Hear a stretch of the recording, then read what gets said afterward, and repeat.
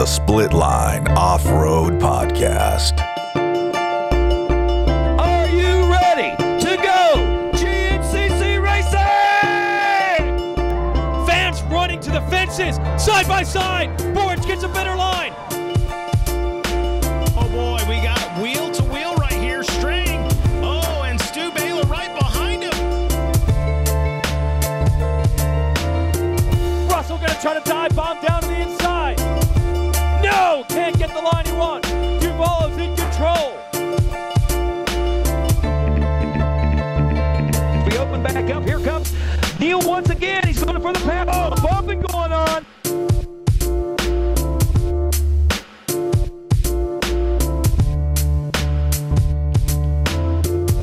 What is going on, everybody? Welcome to the Split Line Off-Road Podcast. As always, I'm your host, Rodney Cooper, and with me today, as always, Brandon White here, guys. What is up? today we have a special guest in studio, second time in studio, Devin Masters. What's up, buddy? I actually was able to make it in this time, so we're ready. The truck hauled you in all the way? It did. Not just half the way? Nope. What happened last time? When I got it back from the shop, they gave me like this big list of stuff that was fixed. So Oh, nice. You gotta like those shops. The shop list, like, your tire need replaced, your alternator. It was. It shut off because your tires didn't have enough air pressure, huh? The lug nut was dirty. Oh, there you Is that go. what it was? There you go. You gotta love those. Hey, we got a good episode coming up tonight, guys. We got Jay Shadron coming on the show. We got Thad Duvall coming on the show. We're excited to talk to those guys. Oh, yeah. They got two cool stories coming up. Thad, not so much. He's come back from injury, so excited to hear how much progress he's made. Jay, he's got a really cool story I'm excited to talk to him about. But before we get any further, we got to thank our awesome sponsors, Guts Racing. Since 1985, they've been a leader in seat innovation and technology. Best in the business when it comes to seat covers, seat foams. You got them on your bike. You got them on your bike. I got them on my bike. And you guys need to get them on your bike. Yep. If you guys don't trust us, trust people like Thad Duvall coming on the show tonight. Yep. Joe Hetrick, who killed it down at Three Palms this weekend. Yep. And get yourself on board with one of those. We also got Seal Savers, the best fork guard protection in the world. Yep. The world. Yep.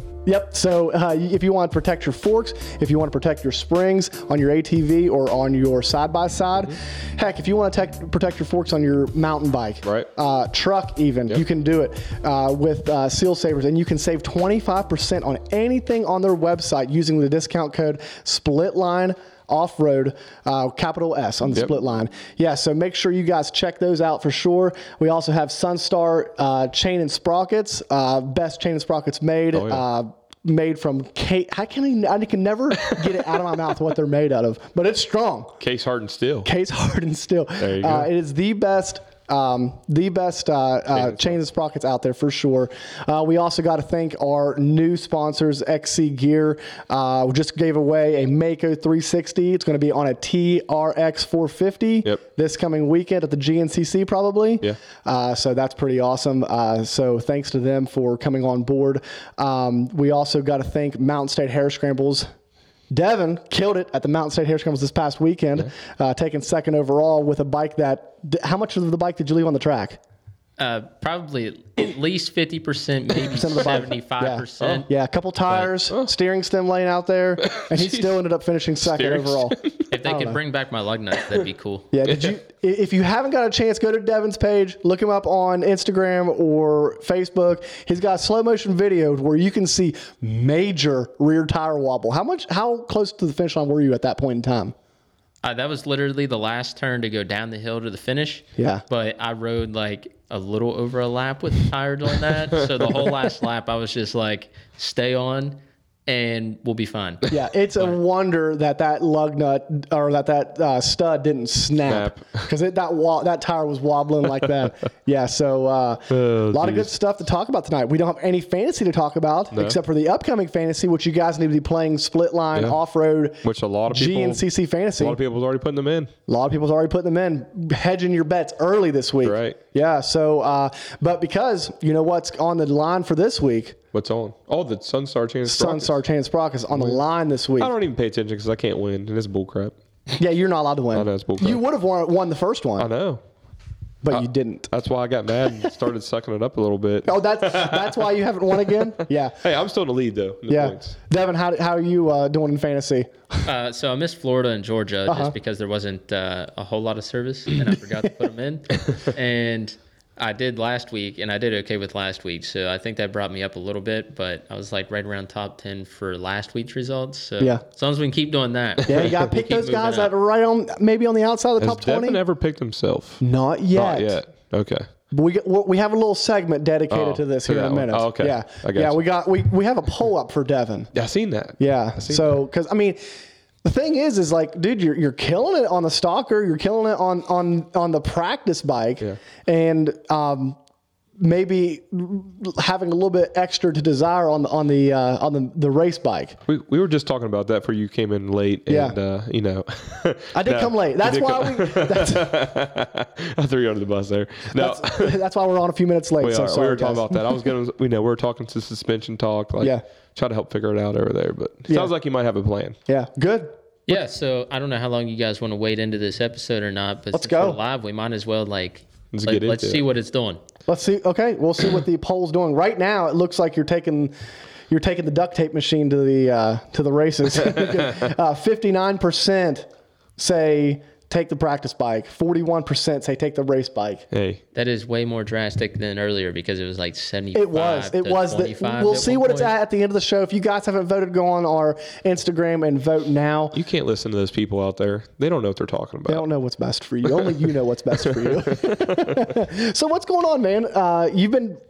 Since we've had you in last, you've raced three local series. There's two new East Coast XC series and then one Mountain State, and you've gotten second overall in all three races. Yeah, I keep chasing the gator around, and somehow he keeps getting away every time.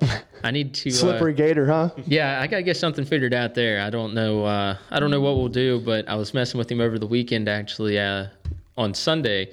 And I was like, man, I'm getting tired of finishing second to you. And I said, we got to do something. He said, what are you going to do, switch to Honda? I said, whatever it takes to beat you, that's what we're going to try to do. Hey, I have a Honda sitting down in the garage. It has a nice split line logo on the side of it. If you want to take it to one of the locals and see what it'll do. Well, I know I couldn't put it in the second place position. Somebody's got to ride that thing. Somebody's got to ride it. I don't know. I got people pulling me everywhere. A lot of people want me on Yamaha, but that's the way to go. We'll see where it goes in the future, but right now we're still in the Suzukis. Maybe someday. The Suzuki looks good on you. It's unique anymore, really. Like, there's how many Suzukis do you see on an average GNCC day? Like probably 2 or 3, maybe. I don't know. I think there's only 10 of them left, and I own half of them. So. Hey, turn around a little bit, just so everybody's not looking at the back of your head. Scoot your chair around a little bit. There you go. Yeah, everybody's looking at the back of your head. I feel bad. Yeah. Hold on a minute. We got to make sure You got to make sure you can see the new hat. Yeah. You got the Gatos Racing hat on. There you go. He got just, my name on the back. He just commented actually that they have a poll as well on their racing page whether you should run the stalker or the race bike. Yeah. Yeah. So we have a group message going on through the team, and they've actually started their own poll, and most of they're all Yamaha, right? Most of them. Mm-hmm. There's a lot of Yamaha, and then we have Toby Hughes on a Honda. Yep. And a couple of the guys, but they started their own poll, and most of them actually voted for. They voted for me to ride the stalker too. So we'll see. We'll see where we're going here. The poll is out. Let me ask you: Do you feel more comfortable on the stock bike, or is it just like you're at local competition and like what do you feel like you're actually faster on or more comfortable on, I should say? Results speak, I guess, and I've been getting second overall at the locals, and Adam McGill has been the one to beat me all 3 times. But that's not to say decent competition, just decent. But that's not to say that it wasn't a earned second overall. Like over the weekend, me and Nathan Dearborn were on each other the whole time at roughly almost 4 hours of racing. I think both races were right around an hour and 45, hour and 50 minutes. It came down to 12 seconds on one day and 11 seconds on the other day. And it basically came down to a mistake in the last, half a mile of the race, both days, where Nathan just had an unfortunate thing happen. or we would have been bumping each other into the finish. So that's awesome. It definitely makes it a lot more fun, and we're hoping to keep that up at the locals and keep battling each other hard like that. And maybe with us battling that hard, we'll be able to keep on catching up to Adam. Yeah. I don't know. Hey, I mean, tell Adam if he ever wants to win a championship, he needs to get on Yamaha. Or Suzuki. Yeah, or Suzuki, because they're the only two that's ever won besides, on the 4-stroke days, besides the 250R days. But Brandon, we'll get him in studio one day. We'll have you tell him that he'll come across the table. He might come across that. Doug Kirk says, turn back around the back is a better view. So, come on, Doug. Hey, that's probably true. I don't know, man. I'm digging the beard. The beard's, I don't think you've trimmed it since we've seen you last. It's, three race podium streak. Maybe I need to keep the beard. I don't know. Yeah, don't do what Bryson did. Don't do what Bryson did. He won after that, though. He won. Yeah, he won, but the beard was sick. The beard was sick. To go back to your original question of whether I'm more comfortable in one or the other, I mean, I've got decent results on the stock one. I got a top 5 at the Nationals. At Big Buck, actually, I ran the stock one for the first National of the year, and I got a top 5 in Junior A. But on the flip side of that, we don't have much seat time on the National bike. And, we're running custom axis this year, and Micah is really helpful on trying to get things dialed in, and we're trying some things out to make it more comfortable for me. So I think it's awesome he's willing to work with me like that. Yeah. So if anybody out there is looking to get some suspension done, definitely hit up Micah at Custom Axis, and he'll get you hooked up, and he'll continue to work with you until you're happy with what you got. So we'll see if he can get me tuned in, and then maybe things will change on the national bike. So yeah, that's awesome, man. No, we're in your corner, and we're excited to see how you continue to improve. And I tell you what, 3 good races here at home, that's got to put confidence in your corner going into a national series. Because I mean, it's local, but these local races, there's a lot of fast guys that show up to them.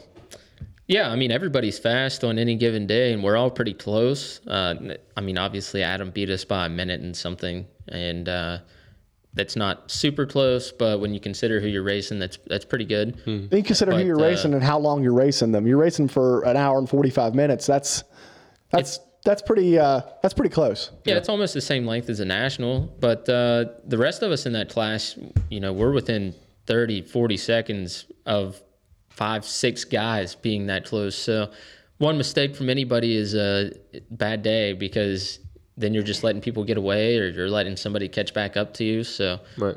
It's super close right now, super competitive, and it makes it way more exciting that way.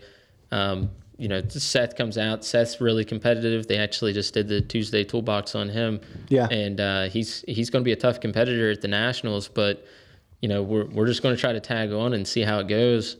And maybe we'll see in my fantasy picks this weekend after some of the results we've been putting in. Maybe I'll start picking myself. There you go. There you go. Hedge your Just let me bets. know when you're feeling good. Send us a message so I can pick you. We know what we should do for the podcast, or for the fantasy. It's like, if you pick yourself, it's like a bonus 5 points. It's like a bonus. Yeah. Okay. If you get in the top 20. I got you. Yeah. So it should be, right? If you've not been in the top 20 so far this year, and you pick yourself, throw them. Is that kind of like was it the football player that was betting for his team or something as he was playing? Did you see that? You talking about? Who you talking about? I think it was for the Titans or somebody, or the Falcons. I don't know. One of them was betting on, was putting bets on the game or something like that for them to win or lose. And I'm not sure about that. I don't know if he could bet himself or not. I mean, if it was for the Titans, he was probably betting to lose. Now, if you're betting yourself to lose, that's pretty bad right there. Yeah, right. Yeah. So speaking of the Mountain State Hare Scrambles, we got to give a huge shout out to Adam McGill for winning the overall ATV, and then also Ezra Prine for taking the bike overall. He's been killing it in the GNCCs as well. Yeah, he has. Yeah, so it's cool to see him here and running a Mountain State. How rough was that track? It actually wasn't bad for us in the first lap or two. There was 1 or 2 rock gardens, but as the race went on, there was definitely more rocks showing, and it got rougher as we went. I know that place gets pretty rough.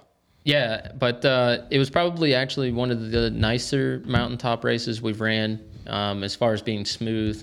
I know in the past we've ran some pretty big rock gardens where they were like boulders and not just rocks, but it was fun. I thought it was a good time, and I don't know. It would have been nice to keep my hill guards and my wheel intact. You see what Darren Good said?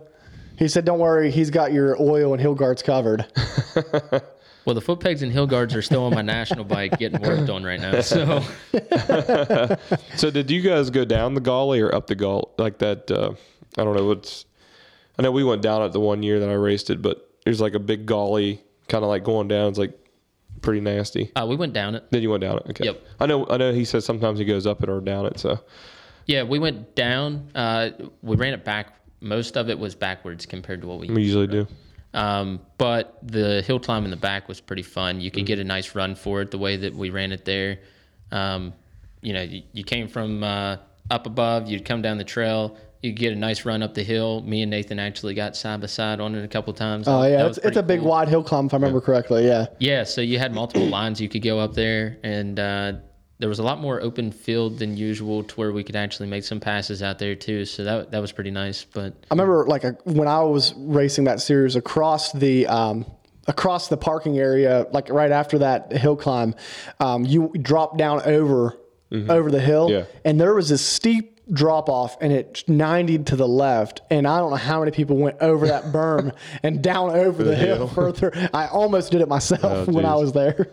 Yeah, I mean, I've had really good luck there, and over the weekend it continued because somehow I got lucky enough for my tire to stay on. But I knew when we were coming into the finish and we hit the last couple field sections, and I had a little bit of gap going into the last lap, but I slowed down a little bit to try to keep the wheel and stuff on, and I was able to hold them off in the woods. And I knew when it came to the last field section, it was either make or break. Yeah. So we hit the field, and I was like, all right, we're just going to run it wide open, and it's either going to fall off or I'm going to ride it in on the hub. Also want to give a shout out to Hunter Jones. That's Bub Jones' son. Okay, yeah. He actually, I think he got the overall from row 3, or came close to getting the overall from row 3 in the little bikes class. And so he's actually one of our sponsored riders for them. So, hats off to that little man for having an awesome ride at the Mountain State Hare Scramble this weekend. Yeah. So second overall. So congratulations, Hunter. Right. Yeah. Definitely keep up the good work. That's right. Put a good name out for us there. Yeah, he is. We picked some good riders. Shoot. Did anybody see Brendan Polling's post, by the way? No, I did not. So apparently him and Ezra were battling pretty good at the race, and he had hit a lapper at one point, and it smashed his finger in between his handlebar and the other person. Yes, I did see it. And it cut the end of his finger. Yeah, I think I did see that. He had a pretty good gash on the end of his finger. Yeah. So that's pretty bad. Go on them wraparounds, right? I don't like the wraparounds. You fall in and break your wrist. And, okay. Brayden, how was your weekend? It was good, actually. It was good. I thought I was full gas sprint endurance. I thought I was going to skate under because I don't really want to tell you who beat me this weekend. Never. I know. We know who beat you. No. Don't know his name, but we know who he was riding. Yeah. The 700 Tenere beat me. Did you see the videos of that bike riding around the full gas? I didn't. Dude was big bike. Dude was cruising. Okay, but he beat me by, I think it was like the overall by 0.05 of a second for the for second. But dude could ride that bike, man. And it's 2-wheel drive. Yeah, it's two-wheel. I'm just joking. I don't Probably know. not. I keep telling myself, I'm like, man, he had an advantage somehow, but he really doesn't. His thing was heavy, he was big, but he could ride, more power to the ground, right? Less spinning. I would say he's not spinning as much, but who knows? But no, it was a great track, man. It was a great weekend. We all had a good weekend. Colton struggled a little bit. He had a pretty, I don't want to say nasty get off, but he had a MotoGP get off on the grass track. He, it was still morning. It was 8 o'clock in the morning. The grass was kind of dewy, and he was charging and hit the rear brakes a little too hard going into the turn and did one of those 360 spin out sliding against the ground. But he already picked his bike back up and took back off. But it was actually a really good learning experience for him because, the last 2 races he's been up on the podium and he didn't make the podium this time. So we have to, push past that, learn to grow and not you don't always win or get an award. So it was good for that. And Jonathan had a good weekend. He got 4th overall in his class. I took 3rd overall in mine. Full gas sprint, Dora, man, they've been putting a heck of a series on this week. And everything, or this year, sorry, not this week, but everything was good. Everything was real good. Awesome. Track was fun. My favorite part was the motocross part. Get a little bit of air. And did you give anybody some split line shirts down there? Couple? 2. Actually 2. Nice. Yeah, 2. Nice. Yeah. So spreading the word. We're spreading the word. We're getting there. I wish they would let us run some of the motocross at like GNCC. That's what I was going to say. I was going to bring that up on a topic if we needed something to talk about, but it was good. I need to go ride with you guys in the woods a little bit. That's where I was struggling. I need to get out in the woods just a little bit more. Well, I'm thinking maybe you guys could teach me something about motocross, because the only thing I know how to do is give it gas and then hope for the best. That's pretty much what we know how to do too. Maybe you. No, got to practice that, tapping the rear brake in the air, get a little comfortable. Yeah. Oh, yeah, I totally hit the back brake in the air. Do you? No. What I want to learn how to do is like throw a nasty whip and pull a tear off while I'm doing it. Like, Yeah. Like a Joel John Hetrick Glotta. thing. yeah, John Glotta. We need to get him on here sometime. We do. That kid is ridiculous. We actually had him scheduled, or we were almost had him scheduled one point in time. It didn't work out after the Heartland Challenge. Yeah. But we need to get him on here, and he's got, I'm going to say, top style. Oh, yeah. Top style award goes to John Glotta. I said most talent with things to do on a four-wheeler is definitely him when it comes to everybody on the front row. He can do more things with a four-wheeler than He makes the bike look about 100 pounds lighter than it is. Yeah, it looks like he's throwing a dirt bike around out there. Yeah, it really does. What is going on? It really does. Restrelli's really good at that too. Like, yeah, but I mean, you expect that from the motocross guys, right? Do you remember like watching that Butter video? Yeah. When he was on that Can-Am and dude had it like almost Restrelli on a Can-Am? Yeah, that's back when he rode Can-Am. Yep. Sheer wine. Yep. Okay. Yeah, you're Trust right. me. No, I know my ATV motocross stuff pretty good. Well, Besides one error, no one knows. Anyways, that's an in-house secret. Keep that hush hush. Yeah, that's hush hush. No, but man, he was like, he could take that bike and like almost upside down. Yeah, it was insane. Yeah, that's pretty awesome. Hey, before we get into our first guest, Jay Shad coming on the show. Yeah. Competitor of his last year. Yeah. I want to give a shout out to Hunter Johnson. We shared, he's got some health issues going on, and we shared his, they had a little page put up for him, just to help him out a little bit through some times. Make sure if you check out our page on Facebook, we shared it there. If you can help. Dude's an awesome dude and a listener of the show. So, we appreciate him listening and get better, man. And we're in your corner for sure. Yeah, prayers coming your way, man. Yeah, absolutely. Absolutely. So let's get into it. Man, this guest coming up, Jay, he's got a really cool story going from pro class or skipping XC2, in the original time that he started racing, skipping XC2 straight to XC1, top 10 guy all the time, took some time off from the sport and then ended up coming back last year and running the A class, and put on a really good performance and then just didn't let off. This year, he has been killing it. So I'm excited to get him on and talk to him. Yeah, you want to talk about not letting off, maybe you should try to get on the track behind him and see what it's like. I bet. You try to keep up with him and you're not doing it. Right. Yeah. So I'm going to give him a call right now and we're going to get him on. And should be good. Yeah, it should be good, man. Was it 4 straight so far? Yeah.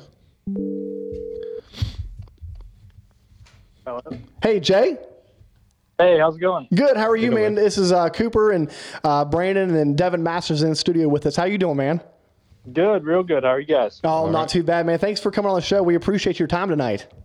Yeah. Thanks for having me. Absolutely, man. So, first off, just talk about this year real quick. You've been absolutely killing it from Line 2, XC2, this weekend, going to look to going into your 5th straight win of the year. Man, congratulations on the solid start. Yeah, thanks, man. I've been really working hard at this year, putting a lot more effort in it. Just everything, made a lot of changes to the program, and it's just really paying off. I'm really happy with how it's going. Yeah. Yeah, that's awesome. We got Devin Masters in the studio here, and he was one of your competitors last year in the Junior A class. And we were just talking about your speed and how he was talking about following you through the woods last year a little bit. Yeah, it's like impossible. You could say we were competitors, I guess, but I wasn't really much competition. So. Oh, I don't know about that. Yeah.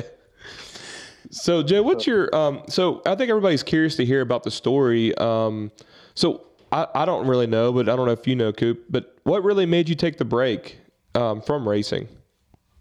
Getting in that pro class, I mean, you don't really understand it until you're there, of how much time and effort and money and everything that it takes. You got to pretty much devote your entire life to being, if you want to be that top 5 rider, which I wanted to be the top 3, top 5 rider. I didn't want anything less than that. And in order to do that, it's got to be pretty much, you got to be devoted to it. You got to put all that time into it. That's got to be your complete main focus, not want to do anything else but that. And it just got to the point where it was too much of a job for me. I mean, I've had a full-time job since I was 15. Mm-hmm. So it's like working 50 hours a week, trying to do that, work on my own bikes. It was just too much. And I just really just wasn't enjoying it anymore. And then when the results started showing that I wasn't enjoying it, it was time to pull out.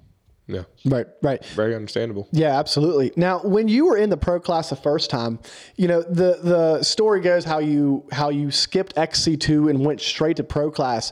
What was the reasoning behind doing that? And just take us through that decision, you know, way back then, and then, you know, your decision to do kind of like the opposite now, and taking the steps going into the pro class. Yeah, that was back in 2013. I was running the College A class, and us top 3 riders, me, Cole Richardson, Marshall Goings, we were anybody could win any race. I mean, we were in anywhere from 6th to 10th overall every race, all 3 of us, and we were already beating all the XC2 guys pretty much consistently every race. So it's like the last race I was locked into a position where I couldn't advance anymore. So I just said, heck with it, let's move up and just see. And it was just a really good experience there at Ironman. We were pretty much running for a podium clear to the end. And I think I missed podium by 20 seconds maybe, and we got a 5th. So after that, it's pretty much just like, well, I can do this. Why even go to the XC2 and race the same guys again that I just raced this year? Let's just move up and see what we can do there. Yeah, I mean, even when you watch your first year of racing, though, if you go back and check it out on the videos, how many times that year did you just get hole shots and check out from people? It was like almost every time. Yeah, I had some really good runs for sure. And I was back on that carb more. That thing liked to start. That was for sure. Which do you like better, carb or fuel injected? Ever since I switched to a fuel injected in 15, I never once even sat on a carb bike again. So I knew I was switching, so I didn't want to get back onto it and then not like the new one. Yeah. I just kind of forced myself to like the new one.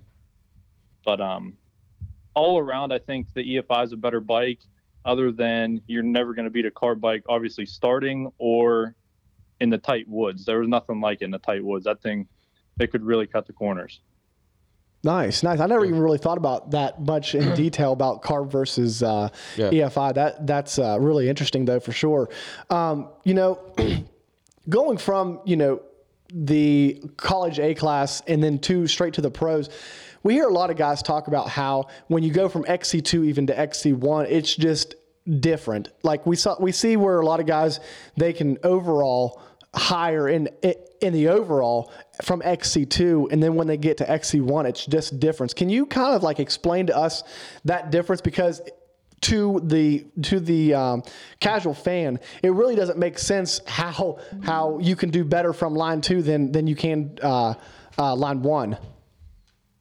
Yeah, I mean, pretty much, it's like you get up there in the front of XC2 and you just start pushing like as hard as you can because you know those guys are there. And then as soon as you get sight of those guys, it's like you get that extra drive and adrenaline in you to just catch them. And then as soon as you catch them, you're already beating them by 40 seconds. Yeah. So it's like, and then once you get in that XC1 class, it's like a whole different world having to run that pace the entire time in order to get that position. Like you could be 5 positions behind someone in XC2 and you have to be 5 positions ahead of that person in XC1 to beat them. that's pretty much the difference in my opinion. Gotcha. Yeah. Yeah, absolutely. Now, one thing I've always wondered, and it's pretty cool. What is the reasoning behind running the headlights? Because you've always that's kind of been your signature move, right? Running the headlights and keeping the headlights in the machine. And that's something that, like, watching Racer TV, even back in the day from your XC1 days, like, you would always know where Jay was with those headlights. Not only the headlights, but the headlights turned on. Yeah, the blue lights. I mean, my dad started that back when he raced many, many years ago, and then whenever he kind of got out, I kind of just took it over, and then that's always just been the thing. That's how people know it's me, and that's just like kind of my signature thing. It really is cool because, like, I think of like snowshoe races where, everybody looks the exact same, and then you see those blue headlights coming through, and it's like, oh, there's Jay. Yeah, it's crazy there. Especially some of those pine sections, you can actually see the lights reflecting off the ground. It's so dark in there. Yeah. Oh, that's cool. Yeah. I never thought about how, you might actually have something there at snowshoe because of how dark it can get in those dense woods. Yeah. Yeah, maybe I need to put the headlight back on my four-wheeler. I don't know. Oh, yeah, Suzuki only got one. Yeah. Maybe that's the problem between the race bike and the practice bike. Practice bike still got the headlight? Nope. No. They both have beaks. Oh, okay. I'm going to have to put a light bar on mine here pretty soon for the 9-hour race, though. I've never raced in the dark, but that's going to be pretty cool. So, Jay, have you ever did any motocross or anything like that? Or have you just been strictly woods your whole life? Or when I was a kid, young, like when we first started riding, we actually started racing motocross. But that was back in like 50 and 90 days, back when I was like 8 years old. But then when we made the conversion, it's pretty much been woods ever since. But every summer I'll hit. There's a couple fairs that have motocross races. I'll go sign up. Race says, try to win a little bit of money. It's pretty fun to do. Oh, yeah. I like riding motocross, but I just really don't care to like race it. Gotcha. Any big bucket races that you ever you have that you might want to try, go out west or anything like that, or just keeping? Obviously, I'd say just about everybody's bucket list race would be a Vegas to Reno. Okay. I've always thought that was just the coolest thing ever. It'd be awesome to get the opportunity to do it. That's what Devin's talking about over here. Oh, is that what we were talking about assembling a team and going to run the Vegas to Reno. Oh. Yeah.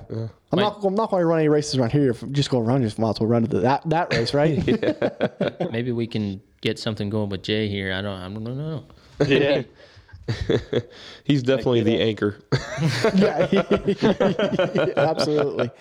So, Jay, talk us through, this year, this year's been kind of like a resurgence of your career. Well, last year was too, but have you found the fun in racing again, and what's different about this time around versus last time? Pretty much, I can't take it too seriously. When I start getting too serious, that's when I start getting burned out. So it's just like trying to not put too much effort into it, but just do, like do enough to be where I need to be, more or less. But just like the biggest part's getting burned out. Like the stupid issues I've been having with my quad this year with sprockets and stuff like that. It's just like that stuff wears me down. It's just try to stay positive with it, and the happier I am, the more fun I have, and the easier it goes. Yeah. So do you do like mostly just riding training, or do you actually go to the gym and stuff now, or how do you do that? Because I know from my perspective, I get burnt out when I'm trying to like be on a bicycle every day or trying to like lift weights or stuff like that. But if I'm riding, I'm having fun. So yeah, that's definitely tough, especially if you're by yourself and like don't have any group to do it with and try to motivate yourself. It makes it tough. But luckily, with my line of work, I get laid off in the wintertime. So I spent a couple months in Florida. My dad actually has a house right by Croom, so it works out to stay there all winter and ride with those guys, and it makes it a lot easier. But then once I'm back home, we're back to work and trying to fit all this in on working 14-hour days. It's tough and real easy to get burnt out. So I just I hit the gym one day this week. I wanted to get some riding in, but it rains every single day. I try to at least get an hour in 2 nights a week riding. But other than that, just do some workouts around home. I have a treadmill, hit the gym once in a while. Not too crazy, not like a strict schedule. It's just when I can do it, I try to get something accomplished. Yeah. And now, do you feel like one thing that's really noticeable is it seems like in the last couple of races at the GNCC, you have actually been leading overall in the first lap or half a lap or whatever it may be as on time adjustment. You've been in the lead overall, pushing that pace. That's something that's like stands out. That's extremely impressive. Is that you just trying to set a pace and then manage the XC2 from kind of afar, or are you trying to push that pace the entire race? It's a bit of both. I'm trying to get up there, get away from the class. I like to get a decent gap, and so that way I have a little bit of room to, if I make a mistake by chance or anything like that, they're not on me and passing me. You know what I mean? I try to sprint and get away, but I try to get as far up as I can into the pro guys, and then if I could pace them guys, then it makes it a heck of a lot easier for the rest of the race. Right. Yeah. So if everything goes right and you get the XC2 championship this year, are we looking at XC1, or are you staying down and repeating XC2, or if the whole program comes together, or how's that all working? I've put a little bit of thought into it, not too much yet. It's really going to come down to, I think, what kind of deals I can get. It's going to be more of how much support it's going to be in either class or either way. I'm not torn either direction right now. It's going to be more of a support because it's getting real tough, especially the fuel prices and everything, and money's real tight. So It's just going to be support, really. That's a big thing, and especially for the quad side. For all of us quad riders, we all used to race quads sitting in this room, and Jay's on the phone. That's one thing we've all struggled with. I know Devin struggles. We struggled when we raced. Is like you don't seem like you get enough support for the quads. Everything's so much more expensive. Axles, tires, keeping bikes together, the bearings and stuff like that. So, I don't know how you guys do it. I really don't. Especially because most pros are work full-time jobs. Mm-hmm. Most of them do. They got to work on their bikes. They got to put it all together. It's like, how do you find? How do you keep yourself motivated each and every week doing that? I don't know. It's just when you race there and you do good and you start being where you want to be. It's like you don't have another feeling like that, and that's pretty much just what keeps me motivated. Like you watch videos back at a race you did good, and it pretty much just gives you chills and it just motivates you that much more to keep doing it. You just got to keep thinking about that when you start getting down, really. Mm-hmm. Yeah, I think I would agree with him. Like, I haven't had great luck at the Nationals this year, but I've had 3 good locals where I know I've rode pretty good and I've done pretty good. So for me, I keep taking, okay, well, I did good here, and I know that I have the speed because I'm still racing the same guys at the locals that I'm racing at the Nationals. So if I'm finishing with them or in front of them, that lets me know that I have the speed to do it. So when I go to the Nationals and I do have a bad day, on those bad days, you find out what you're made of, and you remind yourself of, I know I can do it.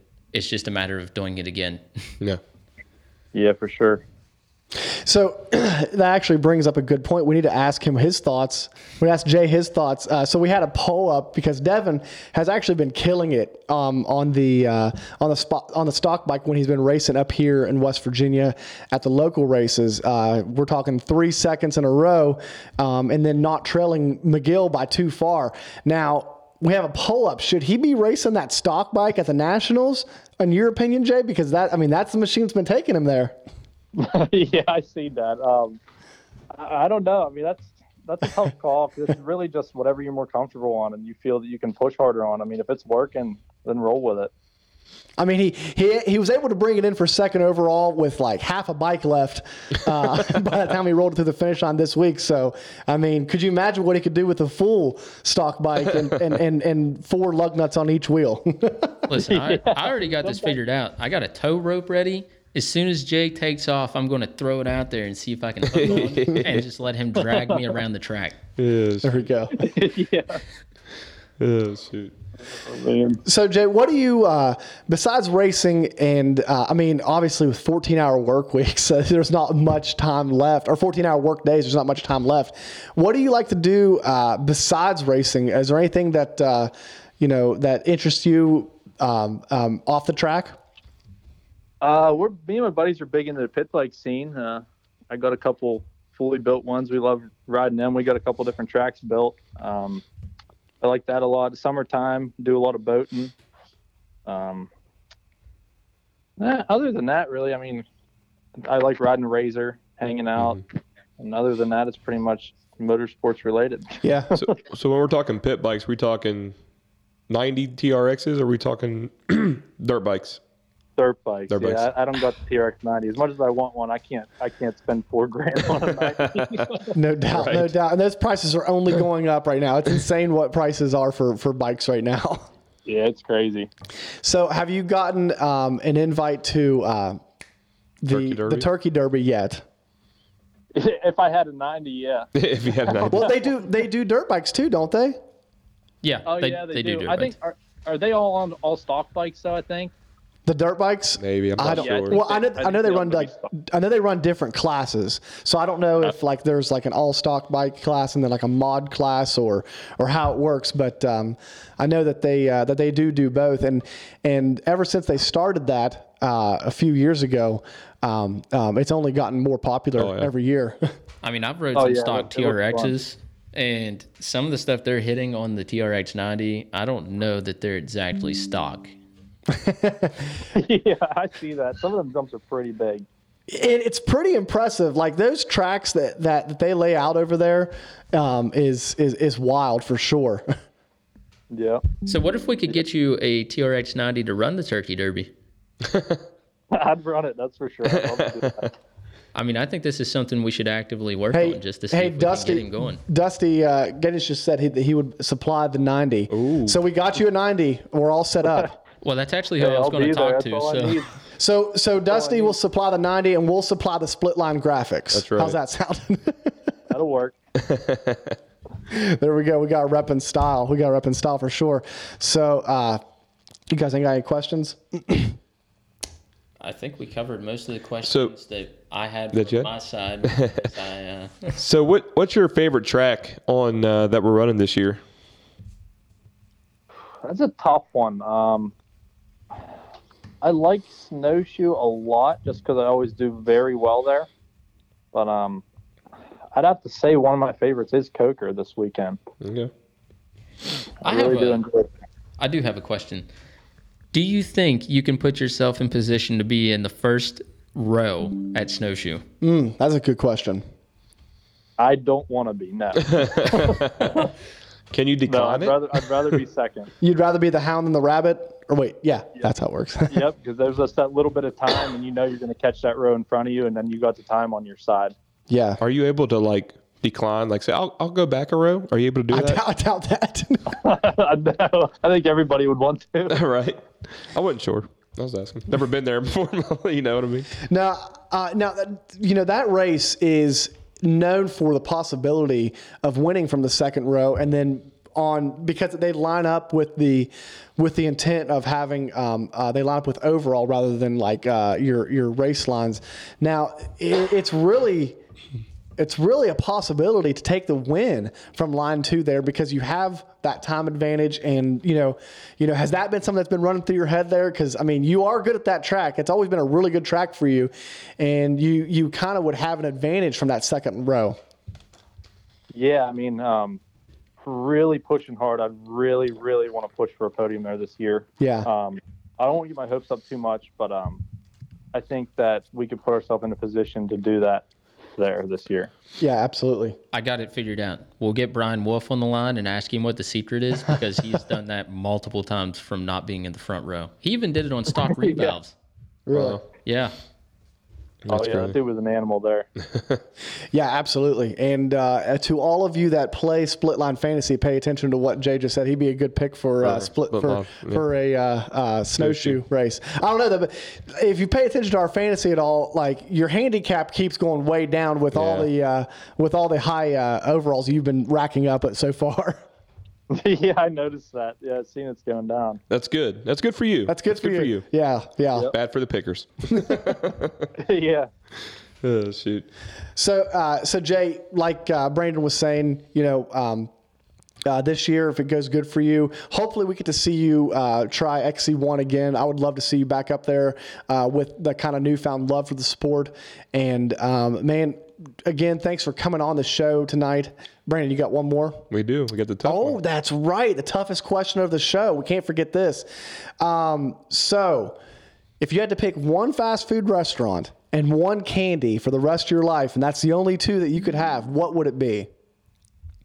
Taco Bell and All Blue Sour Patch. Man, he was he was the quickest answer that we've ever had. Either he really loves Taco Bell and those blue Sour Patches. Is that what he said? Sour Patches.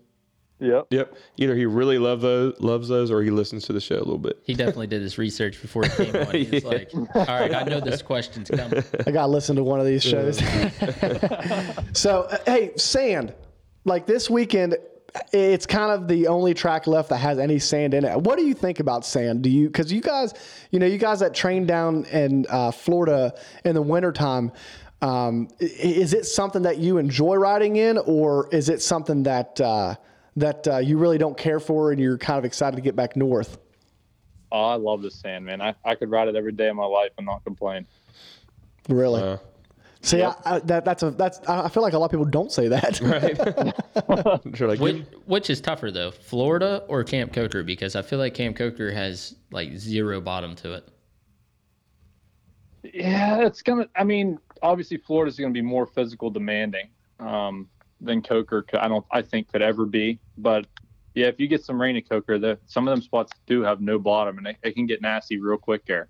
So you just don't get those deep sand whoops, and you get a little bit of breaks in some of the fields there at Coker that you don't get in Florida. So it makes it a little bit easier that way, in my opinion. Gotcha. Well, hey, man, good luck this weekend. We'll be watching. We're not going to be there at this race, but we're planning on being which was the first race we're going to, Brandon? I'm definitely going to the John first. Yeah, John we're Pitton. going to the John Pitton for sure. So we'll catch up with you there. And like I said, good luck the rest of this season, man. And we'll keep in contact. Awesome. Thanks, guys. Appreciate it. All right, man. We'll talk to you later. All right. See you later. You guys are definitely coming to the close 3 after Indiana, aren't you? Yeah. There's 5 that are within like a couple John hours, Pitton, and we're coming Mason to all 5 Dixon, of them. Snowshoe, and the Mountaineer, and the Burr Oak, and Newburgh. So yeah, we got like after the Hoosier, like we'll be at. The plan is to be at almost the next 5 after that. Yeah, I was just curious about before summer break, because we'll have 3 races and then we'll have summer break, and then that gives us a little bit. But then when we come back, we're still close to home. Yeah, we're still pretty close. We'll be there. We'll be there for sure. Yeah. You need Pitt? I mean, we got all kinds of people. We can always use an extra hand. Listen, we don't need to be pitting. Someone needs to be getting his bike out and going riding. Listen. Right? I mean, I don't know. Is it dirty from like last year, or is that dirty from the last time you went riding? That was dirty from last week. That was dirty from last night. If you noticed, my little turn track up here has been freshened up a little bit. I put like 5 laps on it the other day. Yeah. I did see some grass missing out there. So that was just his dad riding the Razor. You see the little excavator up here? I did. Yep, that's not ours, but they left the keys in it. I'd be out there making some jumps or something. I've been thinking about it. We need to. That'd be cool. So we do need to get you, man. The last time we were in, we talked about our Track 93 day. Mm-hmm. We need to make a day set in stone. What would be good for you? Do you feel like we need to get out there and check out the woods and see how the quad? I don't know if anybody's been on a quad out there in the woods yet or not, but we need to check that out before we make a big ride day. All right. So dirt bike guys say I'm crazy all the time, but I said, and my dad's always told me this growing up, if you can fit a dirt bike, we'll figure out how to make a four-wheeler. Just a hard bumper just to run the saplings over. Oh, yeah, we'll just put it up on a bicycle. Listen, I'll tell you what, dirt bike guys, I was really surprised. Like, I don't know if it was by accident on purpose, but in the Sprint Enduro, there's like these saplings. I mean, they're pretty thick, right? Like, I wouldn't want to hit them. Dudes are just plowing them over with dirt bikes. I'm like, oh my God. Are they hitting them with the tire or the bars or what? When I come through to things like laying over, I'm like, oh. First couple caught it with their leg, and then when it was already pushed over a little bit, they just started running over. Started running it over. See, I could see hitting it with a quad. Yeah, easy. Front bumper, just square it up and go. You know? Have you ever hit a sapling and it whiplash you on the back of the head? All the time. Yeah, I hate that. I hate when that happens. You get off the four-wheeler and you got welts and stuff on you. Yeah. You guys going to High Point for ATV motocross? Planning on it. Are you going? You going? Maybe. I don't know. Maybe 29th. You gonna run it? April Depends on 29th. what we First. You gonna run it? Probably not. Me and Jonathan's talking about racing it. Yeah. Yeah. Do they have like super amateur novice Well, we class? got open sea. How old are you again? 23. Oh no. Yeah. No. No. Open got- sea. Super vet class for me. Open sea. Like the schoolboy kids would probably embarrass me. Oh yeah, they're kids fast. are freaking fast. Yeah. They're so fast. Maybe I could race the youth class. Youth class. Oh, those kids are fast too. Well, I was just thinking they probably could get me on the jumps, but maybe if I hit a straight stretch or something, I might be able to get them back. So Yeah. We keep talking about it. I keep throwing mine. I'm like, do I want to? We'll get you out of track 93 first and let you hit some jumps a little bit and I mean, I'll hit them. Doesn't matter. talk about that. Not like goon style, like where you're fronting up like and slap down. Yeah, we can do some Ronnie Mac stuff if you want. I there mean, we go. Back. Yeah. Yeah. That's good stuff. it won't be on purpose though. So the next guest that we're going to have on tonight is Thad Duvall. Oh, yeah. We've had him on the show before. Excited to get him on, talk to him a little bit about what's going on with him, injury update, and then just, he's getting deep into the moto dad life. Have you been seeing his little boy ripping? Yeah, been ripping. He's been ripping around on the 50, hitting some jumps. It's you can hear like the whoo in Thad's voice whenever he hits those jumps. Oh, trust me, when you get there and your kid's hitting a jump, and you're just like, what are you doing? Yeah. Why are you hitting that? Yeah. Like, you don't even know how to hit a jump yet, but just send it. I had Nolan all over the farm with his PW the other night, and he was getting the feels for it, and and hitting some little not jumps but like rough areas, and he just I was like, you need to stand up a little bit if you're gonna hit that. But I think the biggest thing is what you can do on the bike, but you're not super 100% sure on what they can do. Yeah. Like they see people do it, like, oh, I could do that like him, and watch YouTube videos, and then they go send it, and I'm like, just stand up straight. Don't, Oh, real quick, funny story. So Nolan was out in the yard riding his Stasic the other night, and he was having me do the 10 seconds so he could do a race and everything. And I saw him up by the trees, and he was sitting there and he was talking and everything. And I was like, "What are you doing?" He was like, "I'm talking on the podium." And I was like, "Oh, who are you thinking?" He was like, "I'm thinking Christian Craig for his help." And I was like, well, "Christian Craig." Yeah. Well, it's funny you say that, because I usually mess around with Colt, and I'm like try to loosen him up. I'm like, who you going to be today? Are you going to be Stu Baylor? You're going to be Eli Tomac? You're going to be, who you going to be? And he's like, I'm going to be Rodney Cooper. No, he said Christian Craig too. I Did was he? like, what? What's up with this Christian Craig stuff? So, okay. My kid likes Eli Tomac. Yeah. I'm just going to throw it out there. And he rides his Stasic around and stuff. He actually ran the Stasic race in Florida. And there was like this little hump before you go into the finish, and he was trying to jump it. But he was all excited there because he managed to win the Stasic race. So he was pretty pumped about that. Those Stasic races are fun. Yeah. They're a lot of fun. I mean, they've been getting some huge turnouts too. Oh, yeah. And those kids are super competitive. Yeah, they are. They get more intense than what the actual racing during the day does. The last one that Nolan did was up there at Snowshoe, and they had, I think they kind of go with the flow with classes. Are they still doing that? Like however many kids they have, they kind of break them up into age group and bike size. Mm-hmm. Yeah, so they're broke up into age group is what they've been doing. Yeah. So like you said, they get pretty competitive. I think there was like 20 in his class. Who would ever thought? Like throw a battery on a bike with some chain and yeah, it looks like a Duvall battery. Yeah, right. Just go. Like, why didn't we think of that?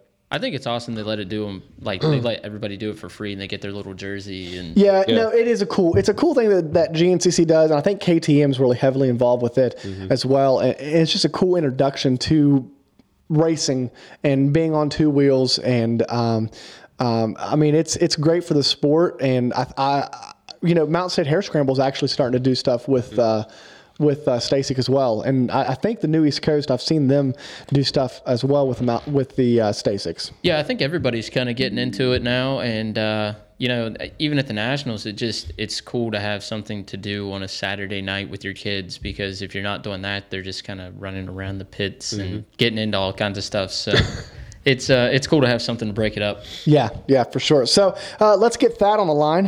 Excited to talk to him. Oh, yeah. It's been a minute. I think we can get Mama Thad mad if we talk about retirement. Or Oh, gosh. That was our He's listeners' fault. probably trying to get ready for hunting. turkey season. Hello. Thad, What's going on? how's it going, man? It's Cooper and Brandon from the Split Line Show, and Devin Masters is in studio with us. Hey, thanks for coming on the show, man. We appreciate it. Yeah, quad guy in there. Come on, man. Well, I mean, I started out on dirt bikes, and then I got real cool and I switched to quads. So. Sounds like somebody else I know named Brady Myers. Oh. Yeah, I get to race with him every week. So Yeah, I feel bad for you. I feel bad for you. I know he's pretty wild out there. Yeah, I heard that. Sure. So how you been, man? Start of the season was definitely not what you wanted coming in, and here we are now. How's the rehab going and getting back into normal shape? It's going good. Just went to Florida for 2 months and busted my butt, and just to show up at the first race and make it like a lap and a half was quite the letdown for sure. But yeah, we were 6 weeks Monday into recovery, and it's going good. I guess as good as it's going to be. It was a pretty severe injury. I've been through a couple pretty big injuries, but this is by far has been the worst one for me. Just a lot of pain, discomfort, and just like a dark spot for a while. But it's getting better. Just still not really released to do much yet. Can do like physical therapy once a week, and kind of been going to the gym the last 2 days and just kind of getting back into things and just doing upper body stuff. Still not walking on my own either. Got to walk with crutches, and hopefully a couple more weeks I'll be able to walk. Man, we've seen all the stories, the Instagram stories that you've been posting, and it's cool that you've been able to keep everybody in the loop, because everybody was thoughts and prayers with you, and really everybody from that round, because it was just a kind of an insane day with all the guys that got hurt that day. But like you said, your injury was pretty serious, and we saw the X-rays was the other day, and God, man, that's a lot of hardware. Yeah, it's quite a bit of hardware. I don't think I'll be able to pass a metal detector like in the airport anymore. But yeah, it's like I got I think we added up like a 7-inch like lag bolt in me. Oh gosh, the one thing. So yeah, it's been pretty gnarly. I got like a huge scar on my side, and I think there was like 50 staples in me. So it was quite the ordeal. And it's funny because like I've been through some injuries in my career and everything, and I never had a surgery until 2020 on my knee. And before then I had broke wrist and foot and everything. And it's like I jinxed myself, because I got surgery in 20 and I got surgery in 21 on my collarbone, and now I got surgery again this year. So it was a good like 20 some year stretch, and then it's been a really awful 3 years. Yeah. Hopefully that's Hopefully this one was the grand finale of the injuries. They say they come in threes, and hopefully this is it. You know what I mean? But yeah, I was going to say, so to get you through those dark days, I'm sure the sun's been looks like he's been ripping around on that P-dub, man, making you probably smile a little bit. Yeah, for sure. He's helped so much. Just I know a lot of people, like even myself, like I was like, man, like, do I want to keep doing this? Like, am I ready to retire? And it seems like every time I get hurt, like the first 2 weeks, I'm like, I'm done. Like, I don't want to do this anymore. And then especially this one was like miserable the first 2 weeks. And I told, like, I never really ever said anything like to my parents about being done, just kind of Maggie behind the scenes, like, hey, like, I don't know if I want to do this anymore. And I actually texted my dad and was like, hey, like, I think I'm done. Like, I don't want to do this anymore. And he's like, oh, like, I understand. And then we, like the first 2 weeks went by, and then I kind of started being able to get out of the house a little bit more and just go watch him ride. And then he come to me one day and was like, I miss going racing. And I'm like, I don't know. I was like, man, I can't be done. Like this kid loves racing. Like I want to be around the races. And he's definitely helped me get through it. And he actually makes me excited, to kind of want to get back to racing.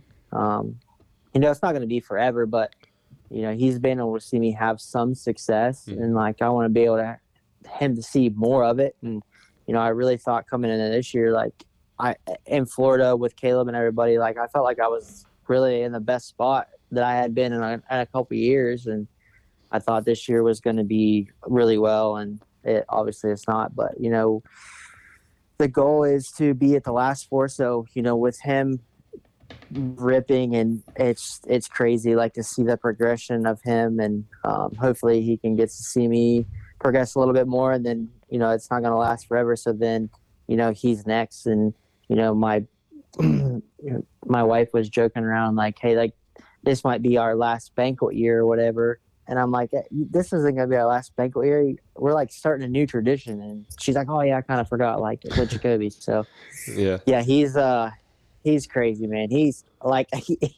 he scares the shit out of me sometimes. It's bad. We went to a moto track on Saturday to meet up with some friends and stuff, and we were riding, and he was doing really well, and he just wants to ride. So I think he literally did 3 30-minute motos, and towards the end of the third one, I was I literally walked over to Maggie. I was like, hey, I'm going to stop him. I can tell he's getting tired. He's starting to scare me a little bit. He's kind of getting a little careless. And I literally walked over to the edge of the track, and he had to do one more jump, a right-hand turn, and then me. But on that jump, he hit it wide open, sitting down, a 10-foot table. He jumped 20 feet to flat, endoed, saved it, and then floored both of his hands off the bars, and had a huge crash. Scared me. I was like, holy crap. Yeah. But he got up and cried, and we went home, and then the next day at 9 o'clock in the morning, he was wanting to ride again. So I was like, all right, man, that's. Well, that's what I was going to ask you. Are you going toward more Loretta Lynn's dad, or are you going to stay at the GNCC? I don't really know. It's a tough one. Yeah, I don't know, dude. Everything is hard enduro right now.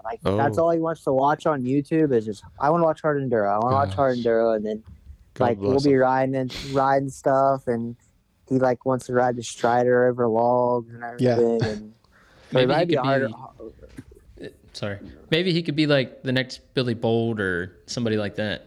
Graham Jarvis might be Graham Jarvis. That would be fine with me if he was the next Billy Bolt, because that dude is gnarly. Yeah.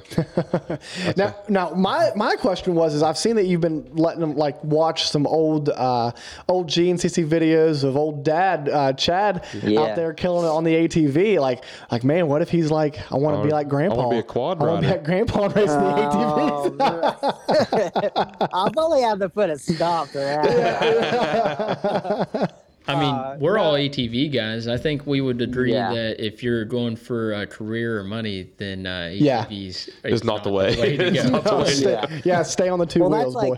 I growing up with Dad, I kind of saw that there was always more money in bikes, and I think I had a PW50 when I was younger and had a big crash on it and didn't want nothing to do with it. And I actually I grew up riding a quad till I was probably 7 or 8 years old, and I went to Dad one day. I was like, hey, I think I want a bike, and then he went that day and bought me a bike to start riding on a bike, just because I think even back then there was even more money in bikes too. So I mean, if he wants to ride a quad, go for it. I don't care. I would be happy if he did anything other than race anything. I play golf or play baseball. I'd be fine with it, just because I've known what I went through, and for me, it kind of sucks knowing that he wants to do the whole dirt bike thing, and knowing that if he goes through anything I have or other people have that I know, it's going to be tough. Just looking into the future with him, I'm like, man, this is going to be a rough road. And But I don't know. I mean, it's worth it in the end. I don't think I wouldn't change anything personally. Like, I mean, it's just something that I loved and I've been grateful to grow up doing and make it a career. Yeah. And, you know, we like all have kids over here as well and go through the same thing with, you know, because like my boy out in the front yard on the Stasic, and he's wanting me to drop the 10 seconds yell and then throw the flag for him and all that stuff. But then like you look and you see like what everybody, and especially the past couple years, there's been a lot of gnarly injuries in the sport. And, you know, you almost kind of looked at GNCC and was like, oh, those guys are, it's more safe in the woods. It's more safe in the woods. But now you guys have elevated the sport, which is to an insane level, to where you guys are pushing like moto style paces for such a long extended period of time that, I mean, you know, when things happen, they end up happening kind of worse than they used to. Yeah.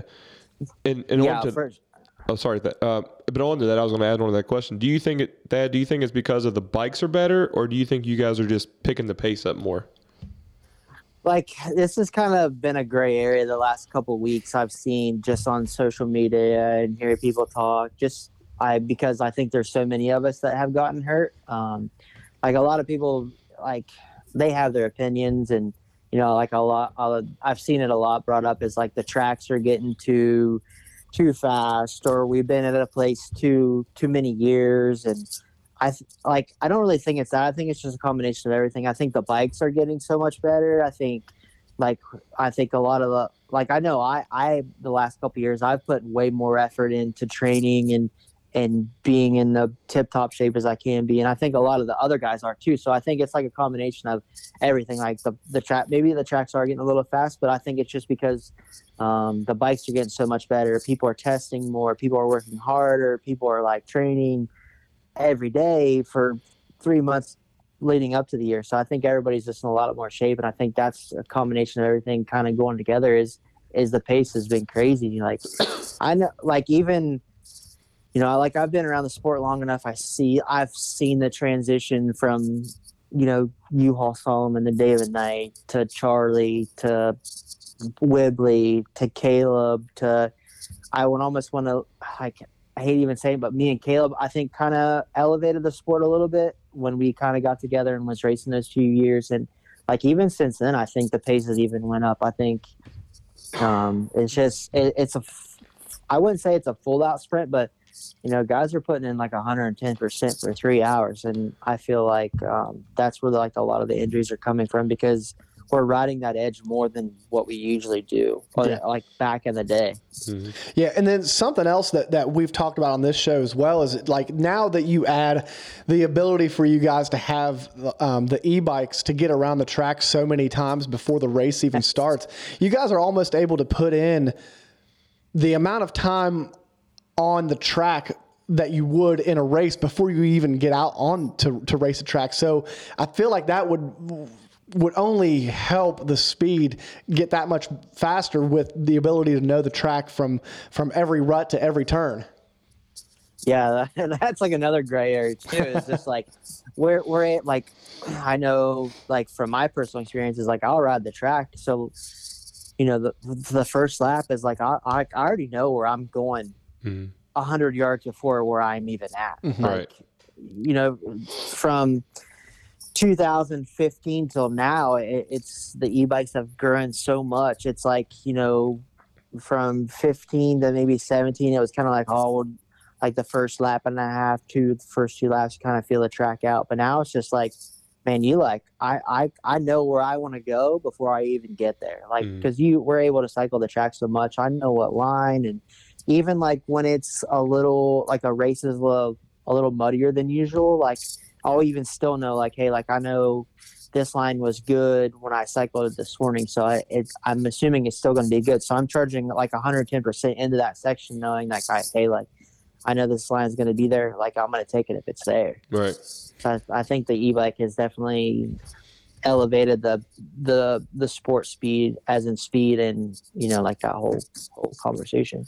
I know you were going back to talking about how the speed is just elevated anyways, and you said you hated to even say that you were part of, you and Caleb bringing the speed up. But I can think back just from me watching races through the years.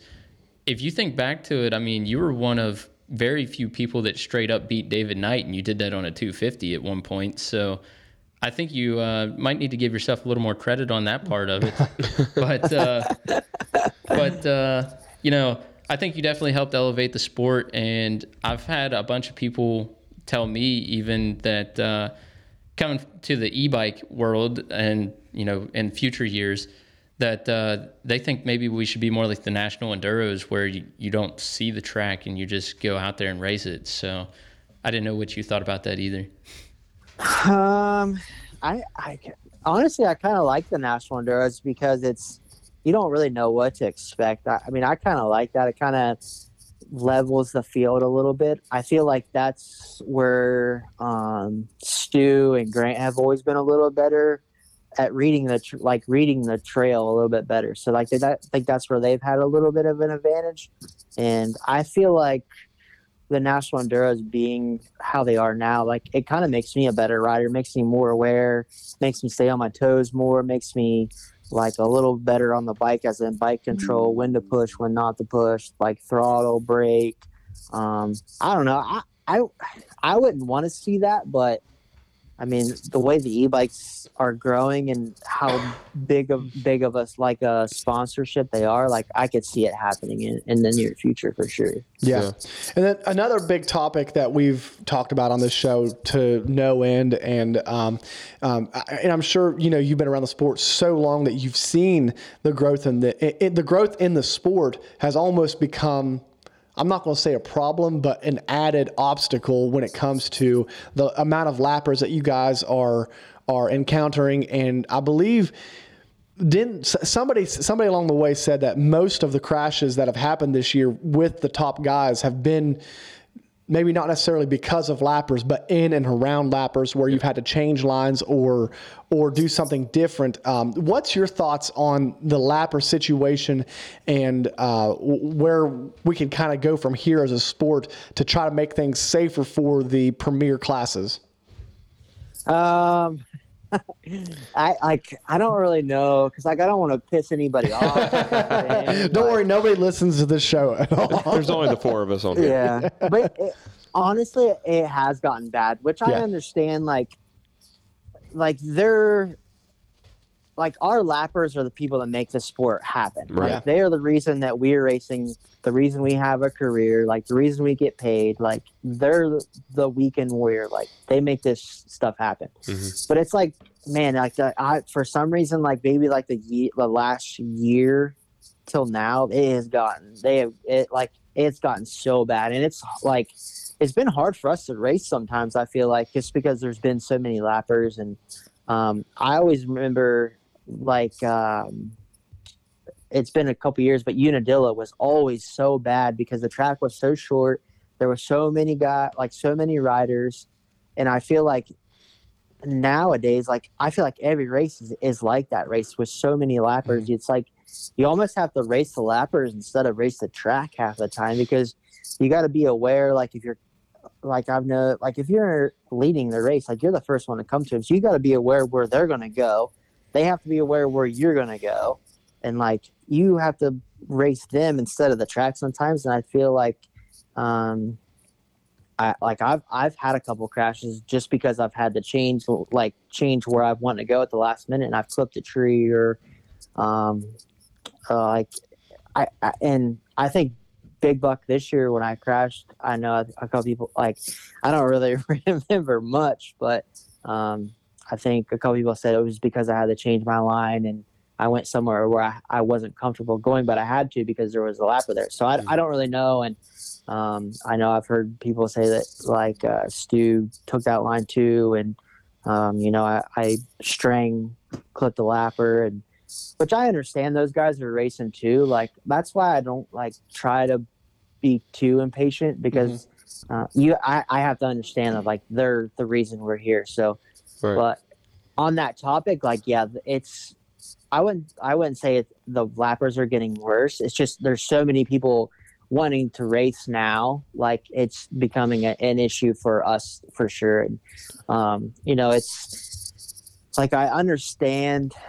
I had a buddy a couple years ago who was a decent rider, like a 10 a.m. rider, but he raced the afternoon race. Like he was always one of like the first or second guys we always laughed. And I was like, why don't you just race the morning race? He's like, I just like, why do you race the afternoon race? He's like, just to say I raced the afternoon race with you guys. Like I want to be a PM rider, which in reality, he should have been a 10 a.m. rider. And I feel like a lot of the time, a lot of people in the afternoon class maybe have that mentality where they should be in the 10 a.m. race, but they're in the afternoon race. But I mean, at the end of the day, they're the guys that make us have a living, and I don't oppose to it. So it's another gray area, but I feel like if there is a lot of lappers, that's good for the sport. So I don't know, like it's a pro and a con situation for sure. Yeah, and what's crazy is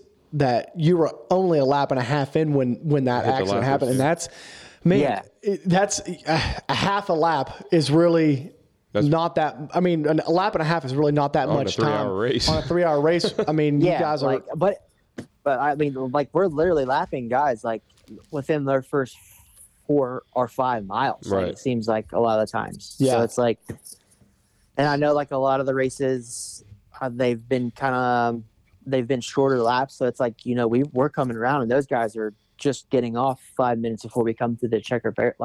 So it's like, wow. I didn't realize it was that many lines. I mean, I knew it was a lot of lines, but man, that's wild. Yeah. Like, some of the bigger races that have a lot of riders, they have to kind of split the rows up a little bit. So yeah, it's like, we're lapping some guys our second lap that they're 4 miles in on the first lap. Wow. So how do you feel about Stu's idea then of running all of the pro races on Saturday and then you can have the amateur races on Sunday? From a fan's point of view, I particularly love it. Right. You get that would be so cool to get, because I've always thought that the bike guys, when it comes to it, the fans, they kind of get, you guys kind of get the short end of the stick because everybody's already ready to go home and get out of there by the time you guys get going. So if we could get everybody on Saturday, could you imagine the amount of people that would draw to the race? Well, I think that was Stu's point, is like, on one hand, you're solving a problem with the lapper problem where everybody's getting injured right now. And that's one of the common things that comes up when they talk about why they wrecked or something like that. But then he was like, you don't have to change the ATVs or anything. You can run all of the pro races on Saturday. And I think he wanted to run like some of the mini races on Friday, I think was his plan. But he was like, if you put all of the pro races on one day, you can do one live stream. Everybody gets to see all of the racing on one day. And then you could have your amateur racing the next day. But I think his big thing was like, you get rid of the injuries and you bring more money to the sport for both ATVs and dirt bikes. Yeah, I mean, it's hard not to agree with that. Like, for sure, I feel like that would bring in more revenue for both us, like bikes and quads, because, like you were saying, like we kind of get the shaft. I really noticed it like snowshoe, like Howard's Hole. There's thousands of people there on Saturday, but then Sunday, like you go through that, there's like 100 people that are left hungover. Like they don't want to help you. They don't want to help you. Right. But yeah, like I think it's a good idea. Like, will it ever take an effect? That I don't know. But I think, with that concept, I feel like the racing maybe would be better. As in for like us bike riders, I think the racing would be closer, because I feel like a lot of the times, like by the time we race, the track's so old and so rough, you kind of have to be like kind of strategic about your plan during the 3 hours. So it's kind of like you're kind of like, I don't know, racing different parts of the track. So I feel like if the track was less speed up there, it would be a better race. Everybody would kind of be on the same level. So everybody would be the same speed instead of being, one guy's really good when it's ruddy, but it's not very good when it's flat. And it kind of opens up the level, like to open up the field for everybody to be really good. So I feel like the racing would be really, really good and a lot better if we did put all like the pros on one day. While we're bench racing this idea, how much different do you think the track would develop if you guys were able to see the track right after the ATVs? Because how much different it is compared to when the AM runs it. We know how different your pro lines are versus amateur lines. But if you guys got, like you said, a fresh track with just ATV lines, how different do you think of a developed race would it be? I would hate it, honestly, because I grew up in the time where the youth racers raced Saturday afternoon after the quads. So we were always having to like break in those quad ruts into bike ruts. Yes. And I always remember hating it. So I'm assuming I would probably hate it. But I don't know. I think that the track would shape up a lot different, and I think it would shape up kind of crappy for the amateur racing, just because I'm not saying it as in me, but I think when we go to Florida, when we were in Florida this year, there was there was me, Trevor, Craig, Ben Kelly, Johnny, and then Joseph sometimes. So it was like a lot of fast guys that were pros, and then you had 2 amateur kids. And it seemed like the amateur kids really struggled to ride our lines because we would like sweep the turns and they would kind of like float into the trees a little bit. So when the amateur racers, like they try to turn as soon as they can. So I feel like that's why like a lot of the times like the corners for bikes are so far inside. And then by the time we get done, it's kind of like roll the turns, they're kind of smooth. So I feel like we would make the track really good, but it would be kind of crappy for like the next guy's Sunday morning to race it. Yeah, that's one thing I'm full gas that I've been running full gas sprint enduro series this year, and one of the lines of GTR literally was like the first time I took it, I was like literally I hit my shoulder off the tree. It was so close to the tree. That's how far inside it was. It was insane. Didn't take that line again. I feel like like that's where like I think we would make the lines like maybe roll the turn more instead of having to be in so sharp. I feel like that's just because we go into turn and we lean the bike over farther than what amateur guys maybe do. Yeah. And I know like that's what the amateur kids struggled there. Like they would go through the turn and kind of like clip the outside of the tree because they weren't really laid over. Like, I guess they weren't carrying as much speed as we were. Yeah. Do you think that could be an area though, where if the track was shaped up like that before they go out there, it would kind of force them to get into better riding habits? Yeah, maybe it would. I'm not sure. I don't really know. Like, probably not. I think it. Probably. Amateur guys literally go to the inside of the turn. I promise, every time.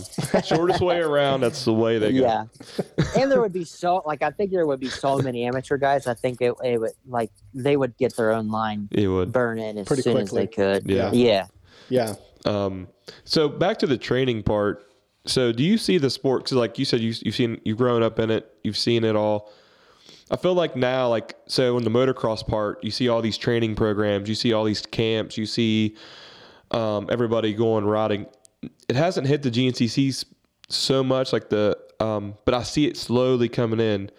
Do you think that's going to be a big part of the GNCC world? Is more camps for them and more like riding schools and people dropping out of school to not drop out of school but go to homeschool and to do that more?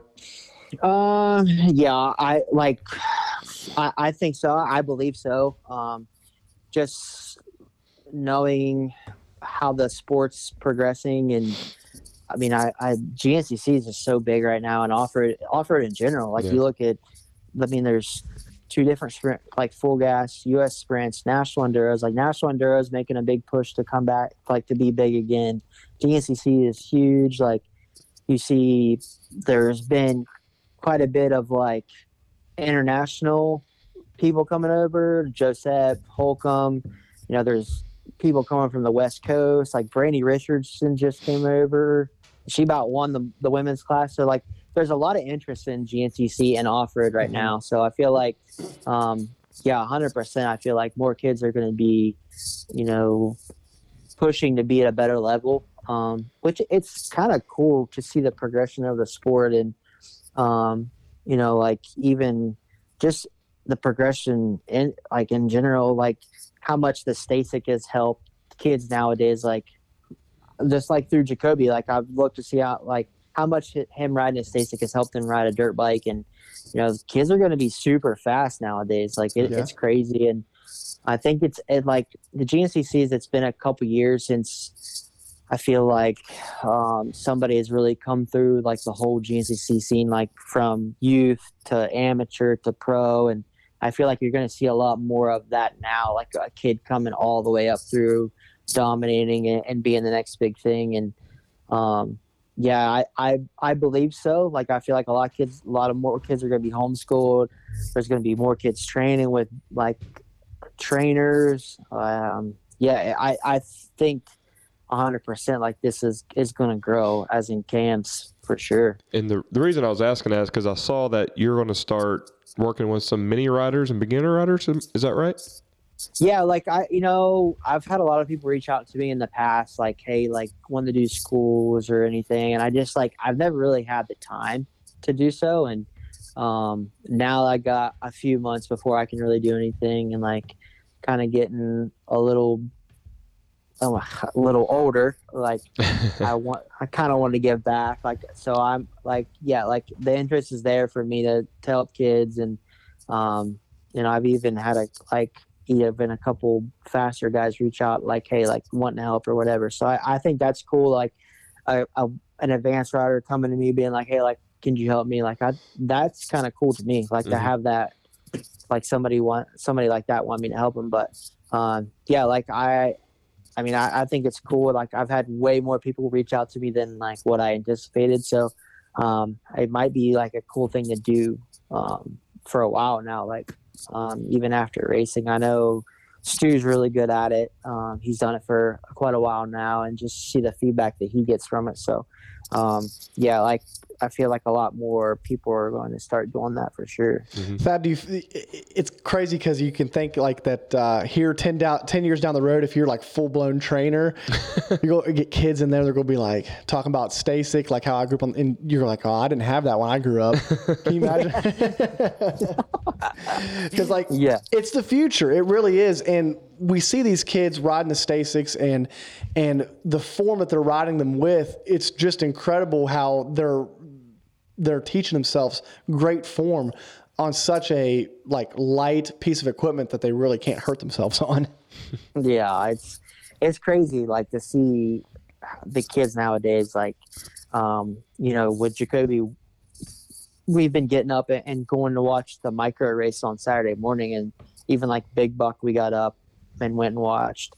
And dude, there are some fast kids. Like it's crazy. Like it's pretty wild to see like the progression, and to see that's awesome. Like I think that's really cool and really, really good for the sport, just because I feel like it maybe 5 years ago it kind of died off a little bit with the kids and stuff. You kind of seen the numbers go down, but it seems like the last couple of years, like the youth racing is booming. Like there's factories getting into it, and I know like KTM and Husky, they sponsor a couple kids, and I feel like there's Yamaha is sponsoring a couple kids now, and growing up, that's where it all started for me. I was 11 years old, and Yamaha came to me and was like, hey, like we want to groom you, like we want to start sponsoring you now to groom you up to be the next XC1 champion. And I was with them for quite a while. Like they grew me into a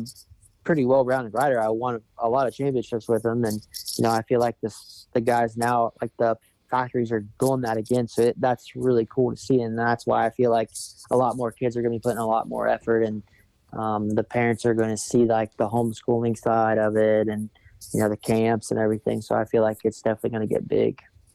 Yeah, awesome. Hey, actually, this is probably an extremely important question of the show.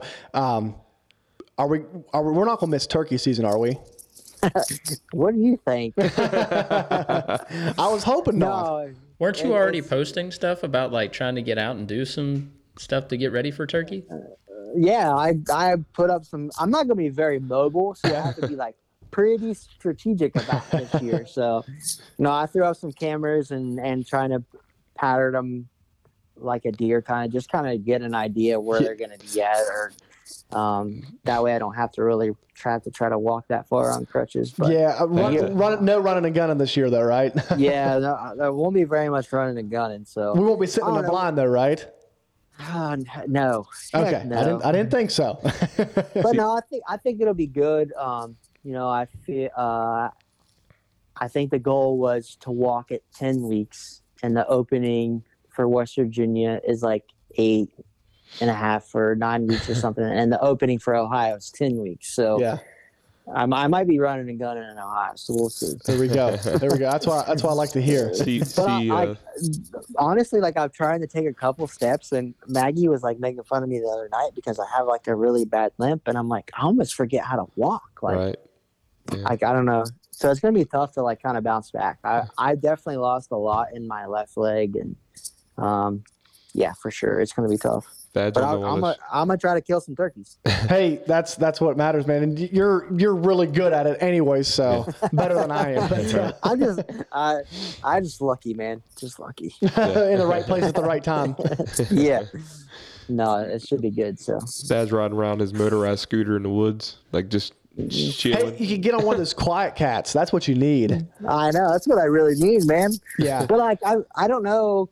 Because I've sat on my bicycle, like my stationary bicycle, a couple times here and pedaled, and it's not very comfortable on my butt cheek right now because I'm still like super like tender around my scar. My scar is like right on my butt cheek. So, but those quiet cats have a throttle. You can just use the thumb throttle. I know that'd be nice. That'd be really nice. But that'll like spoil me, and then I'll get to a GNCC, and I go to pedal the track, and I have to pedal, and I'm like, oh, yeah.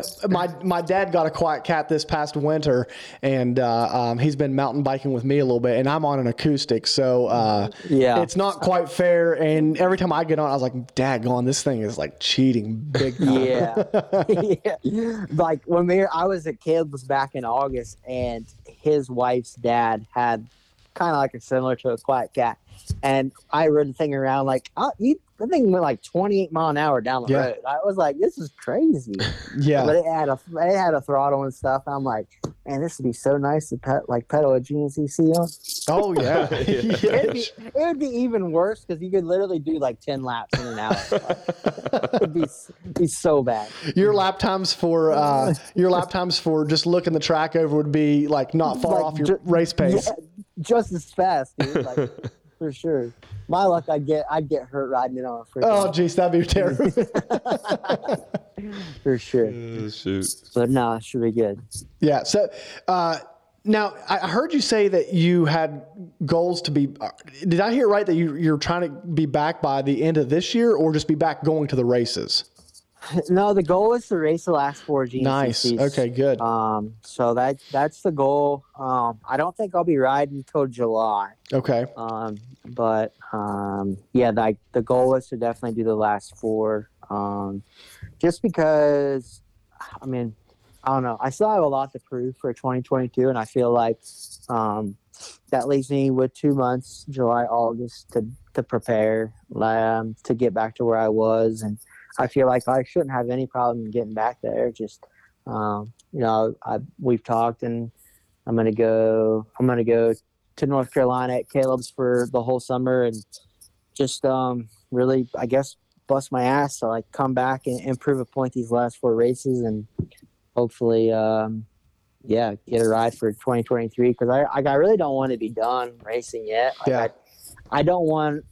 I guess I don't want an injury. Like I don't want to go out on an injury. I want to put in a full force effort to like really go for the championship. And I feel like if I just kind of sat around this year and didn't race the last 4, I'd be kind of upset. And but yeah, I want to go out these last 4 races and try to do the best I can and with what I got, and maybe come up with something for 2023. Yeah. No, I know we've been rooting for you all along while we've had this show. And one thing that, cause we've had 2 seasons, right, Brandon, where we've done pre-shows for the series, and I've picked you to win the championship both years. So I'm not going to do it next year because it hasn't quite worked out well for us. So we're going to, I'll tamper like internally I might pick you, but like I would just assume fly under the radar as the old guy coming in the championship. There we go. So you're like that guy for that Michael Parsons. If you see that from the Cowboys, like I guess he like bought everybody's jersey that got hurt, and he's like, I want to buy a Parsons jersey. Like, the dude got on there, like, no, do not buy my jersey. Like, do not do that. Like, please do not buy my jersey. So. No, I mean, I think I don't think I should have any problem getting back to where I was. So, this is just another speed bump, just getting over it. So right.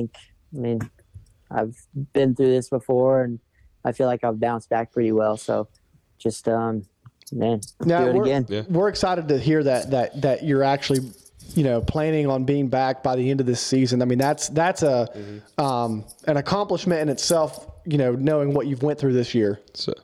So everybody, please stop DMing Thad asking if you're probably retired. That wasn't our fault. So we were on a show one night, and a listener was like, "Hey, did you see Thad's post? And is he retiring?" And so we were like, "Oh, is he retiring? What?" So then, if the rumor started, it wasn't from us. So we apologize. It honestly didn't cross my mind, like, just to be done. Like, I'm like, man, I want, like, I don't know.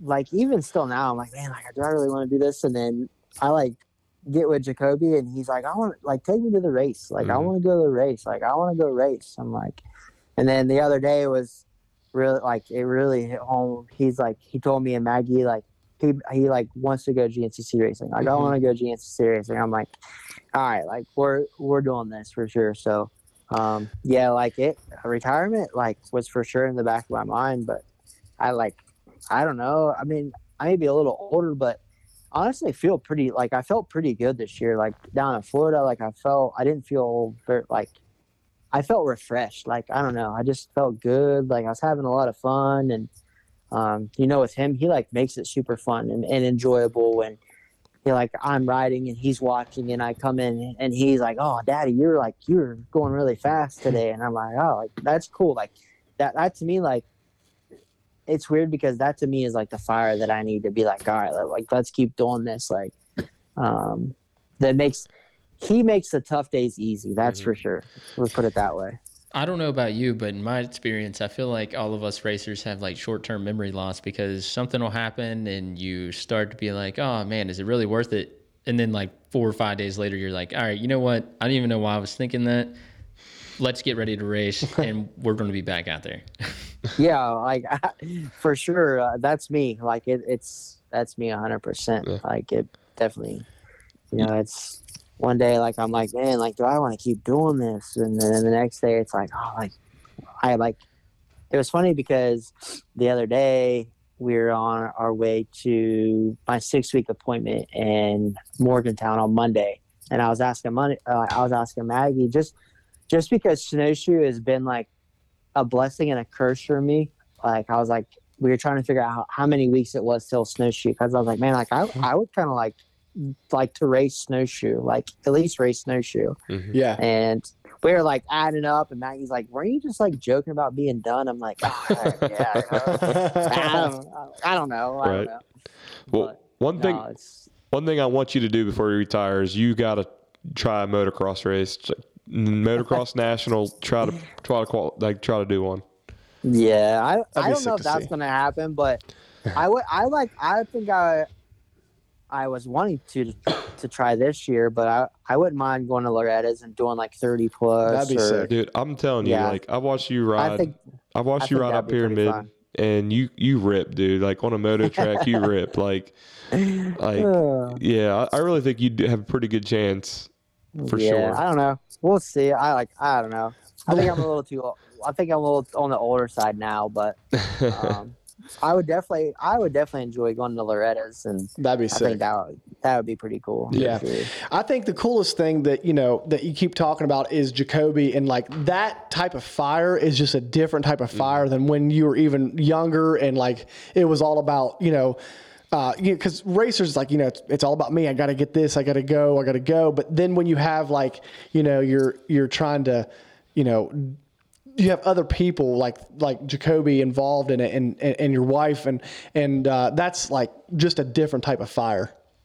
Yeah, I don't know. People like, for me, it's been a game. Like, it's almost been a game changer for me. Like, I don't know. A lot of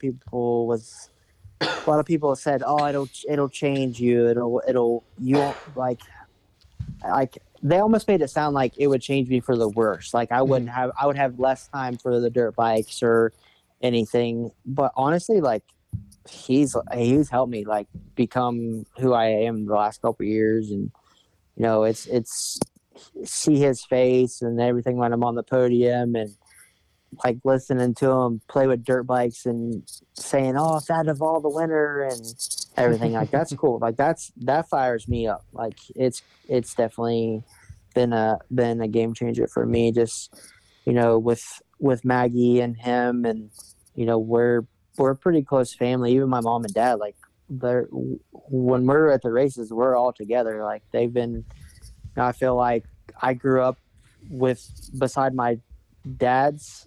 I guess being beside my dad through his pro career. So, you know, being able to watch Jacoby grow up beside mine, it's pretty cool. Mm-hmm. And even like, honestly, working with Caleb, you know, growing up, me and Caleb was really like, I mean, we were inseparable. We were really good friends growing up, and we grew up our whole youth years, and, you know, working with Caleb and seeing Jacoby and crew like acting just like how me and Caleb was is scary, because like it's just they're building a whole new generation. So that's been kind of cool too, is see how Jacoby's got to grow up with other kids in the racing community and everything. And I feel like, yeah, we're stuck now. We're going to be, you know, Maggie and I are going to be racing parents, and yeah, I'm excited for that next chapter for sure. That's going to be a mini parent. That's cool. I'm not like, it's funny because I'm not the mini parent. I just like sit back and watch, and like Maggie's like Maggie and my dad, they're like full on mini parents. Like dad's wanting him to race like already, and I'm like, he's 3 years old, man. We got plenty of time for this. And then we were at the moto track the other day, and Maggie's like screaming at him to go faster and go and hit the corner harder. And I'm just like sitting back. I'm like, this is funny. I'm enjoying this just because growing up, like my dad my parents never pushed me. Like if I wanted to go ride, like I went and rode. I kind of grew up just kind of not really on my own, but I like just rode when I want to, like never really pushed. Like if I wanted to go race, they would take me. And it's funny because like we were always like that. And then I remember one day dad was out on the field with me, and he was like, you need to hit this corner like this and like this. And we got in this huge feud over like something so small. and then like all boiled over, and a couple hours later he's like, that's why like I never push you. And I'm like, I understand. So I was like, I don't know, like I don't want to be that guy. But it's funny, like looking at Maggie, she's definitely like she's the racer mom for sure, 100%. Yeah. Hey, you see a lot of them at the Stasic races already. So last year a guy wanted to fight me and stuff, or like not fight me. He didn't. I would say he didn't want to fight me, but he got like pissed at me because I was like, ask him to move his kid over just like 2 inches, that way I could like fit Jacoby in, like into the start line. And he's like, oh, you should have been here 5 minutes earlier. And I'm like, okay, dude, like it's a Stasic race. Like, I'm sorry. What do you want me to do? Like, got all mad at me, and I'm like, all right, dude, like this is crazy. Like, whatever. He already had his rut cleaned out, man. He already had his gate packed and everything. That's what he like legit acted like I was like the burden of the day. I'm like, okay, guy, like whatever. And I loved it too because Jacoby like whole shot his kid and like crashed him in the first turn and everything, and I'm like, I like put my head down. I'm like, oh my god, this guy's gonna beat my ass. Next thing you know, guys are you'll be like seeing like 3 batteries on these bikes. Like, how do you fit those batteries in? They like mod them out. 24-volt system or something. Yeah, it's crazy. I love it. Yeah, exactly. Hey, Thad, man, we're gonna let you go. We appreciate you coming on the show tonight. You know, excited to hear the news about you coming back later on this season, and Hey, man, good luck in turkey season for sure. Yeah, you too, man. I appreciate it. And yeah, just excited to be on the show. And I know, like, it's always good to kind of help other West Virginians out. So, I enjoy being on the show for sure. Yeah, that's right, man. Well, we appreciate it. Hey, maybe one day if you're ever up around the Bridgeport area, we'll have you come in studio. Yeah, for sure. Heck yeah, man. All right, man. We'll talk to you later, buddy. All right, thank you. All right, man. Later. We'll see. Later. Yeah, that's really good to hear. Yeah, that's awesome news. I honestly didn't expect him to come back this season. I mean, I kind of expected him to come back. He's still got some years left in him. Yeah, not this season. I wasn't expecting it this season because that's such a gnarly injury. Right. It really was. Yeah. It is a pretty gnarly injury, but I mean, when you start thinking about the mental aspect of racers in general, like your first instinct when you wreck is even if something's hurt, you're like, all right, how long is it going to be until I can get back on the bike? Yeah. Right. So I don't know. I mean, I've wrecked before, and my first instinct wasn't even like, what's wrong with me? It's like, where's the bike at, and is it okay? That's always my first question. Like, oh, man, how bad did I tear it up? Like, I don't even want to look. Like, yeah, like one time I destroyed one of my four-wheelers, and I broke the grab bar off on the back of my helmet, tore my shoulder out. And I stand up, and I'm good for a minute, and adrenaline's still going, and then I saw my bike sitting there, and the handlebars are broke off. And then it started setting in that I'd, like, actually hurt stuff. And like EMS comes over and they're trying to do what they're doing, and I'm like, I don't need your help. We're good. They were going to cut my jersey off and stuff. And I'm like, no, that costs lots of money. Like, I'll take this off. But naturally, my first instinct was like, oh man, we got so much stuff to replace. How are we going to replace all this? How long is it going to take me to get back on a bike? Right. And that was just the first thing. Like, keep pushing to get back to racing. So. It doesn't surprise me. I think he's going to do well when he comes back from summer break, and I think it's probably the best decision not to run snowshoe and give himself that time to be able to come back. But either way, I think it would be pretty cool. Be interesting. Yeah, and I knew he was going to be turkey hunting. That was just a loaded question I had there because I was going to ask him. I was like, "Are you more depressed that you can't do?" I didn't think he was going to go turkey hunting either. He can't walk. I mean, he was going to find a way. Though. He was going to find a way. He's out there. He's like, "All right, if I'm in a turkey's perspective, what would I be looking for?" And he's like, camouflage himself in. Yeah, I meant to mention. I've actually been in Parkersburg the last couple of times. Going to 2 Wednesdays in a row now. I've seen 2 coyotes cross Route 50, and I just really thought about it. I was like, I was getting ready to tell Thad, watch out for the coyotes out there. Yeah. He's probably an expert coyote hunter too. Yeah, he probably is. Probably got a couple like stuffed in his garage. I'm sure he does. Yeah. I'm sure he does.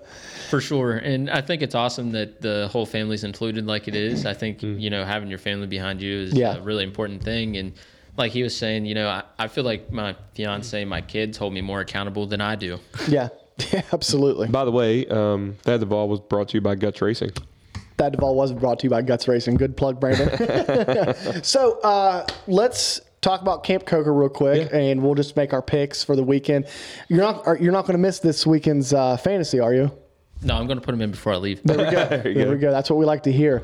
So, going into this weekend, we got a little bit of a sandy track, got a little bit of a, like Devin said. What's the weather? I don't know. It's supposed to be like perfect. It's supposed to rain what's today? Wednesday, right? So yeah. It's supposed to rain tomorrow. Uh-huh. It's supposed to be windy on Friday and 60 something, and then it's supposed to be like 59 and partly cloudy on Saturday. Mm-hmm. So I think the wind will help dry it out some. And then I think being 59, it might be a little chilly for the fans compared to what they're used to down south. But I think as far as racing goes, it's been chilly down there, hasn't it? It's been chilly everywhere. Everywhere you've been, it's been chilly. Florida was pretty hot. Tiger Run wasn't like super hot, but it wasn't cold either. Georgia was pretty chilly, but I think 59 is probably like perfect temperature for us to be out there on the bikes racing. Yeah. It's not going to be like over exhausting from heat. And I think it's going to be good conditions. And then after we go through, if it is a little bit wet, might even be a little bit better for Sunday for the dirt bike guys because we'll get some of that water out of the way. But yeah. So picks on those. All right. Well, we doing bikes or quads first? Let's do quads first. Let's go in order. Good order. Yeah. Man. So it's going to come down to Bryson Neal or Walker Fowler. Is it a 2-man race at this point? Do we see any other winners besides those two? I mean, Jared McClure and Devin Feehan is. I totally forgot to mention that to him when he was on the show last week. He's laughing right now. I know he's watching. listening. Yeah, he's laughing right now. Those are the two that might throw the wrench in it. I think, but the way the two front guys are running, my opinion is we're gonna be flip flopping a lot, first and second, and I'm gonna go with Walker Fowler for the win this coming up. What do you think? What about the other two? The other two? I'm going to go Bryson Neal and Feehan. Okay. I know you had something to say. I'm just saying it's hard to make a choice when, the top 8 guys are within 1 minute from the first guy to the last guy. But I'm going to go a little bit different than him and say that John Dlata Jr. or, Hunter Hart is going to throw in that good finish. I mean, he's hunting all around it, so it's only a matter of time before he figures out how to get back to winning. So Hunter Hart this year has been kind of a weird year for him so far, and I think as soon as he gets himself in that position where he's close to the front, then it's game time, and he could definitely take a win. And Dlata Jr. he for sure could take a win. I would I would love to see all the parity that we can get in the sport. Right now though, it is becoming like a 2-horse race, but who knows? You could see situations where like those two guys get to racing each other and somebody else can slip in there and take a win. But for this week, I know that Walker doesn't like losing 2 in a row. Right. So it's hard to pick against Walker. And, he won in Florida, sandy, a little bit of sandy conditions in Camp Coker as well. So I'm going to say Walker as well. I think Walker wins as well. And Bryson finishes second. And then I'm going to go Dlata third. I'm going to go Dlata for the podium. Be good to see Dlata. I don't think we can count the Gator out completely either. Yeah. I mean, he's got the speed to do it, and he hasn't had luck his way really this year, so it could be the race. How's he looking at the locals? I don't know. That would assume that I was going fast enough to actually see. So, I mean, from my perspective, he's doing great. I didn't see much of him on the track. So who's your top 3 this weekend? So ATVs, I'm going to say Bryson Neal, Walker Fowler, and John Dlata Jr. Okay. Yeah.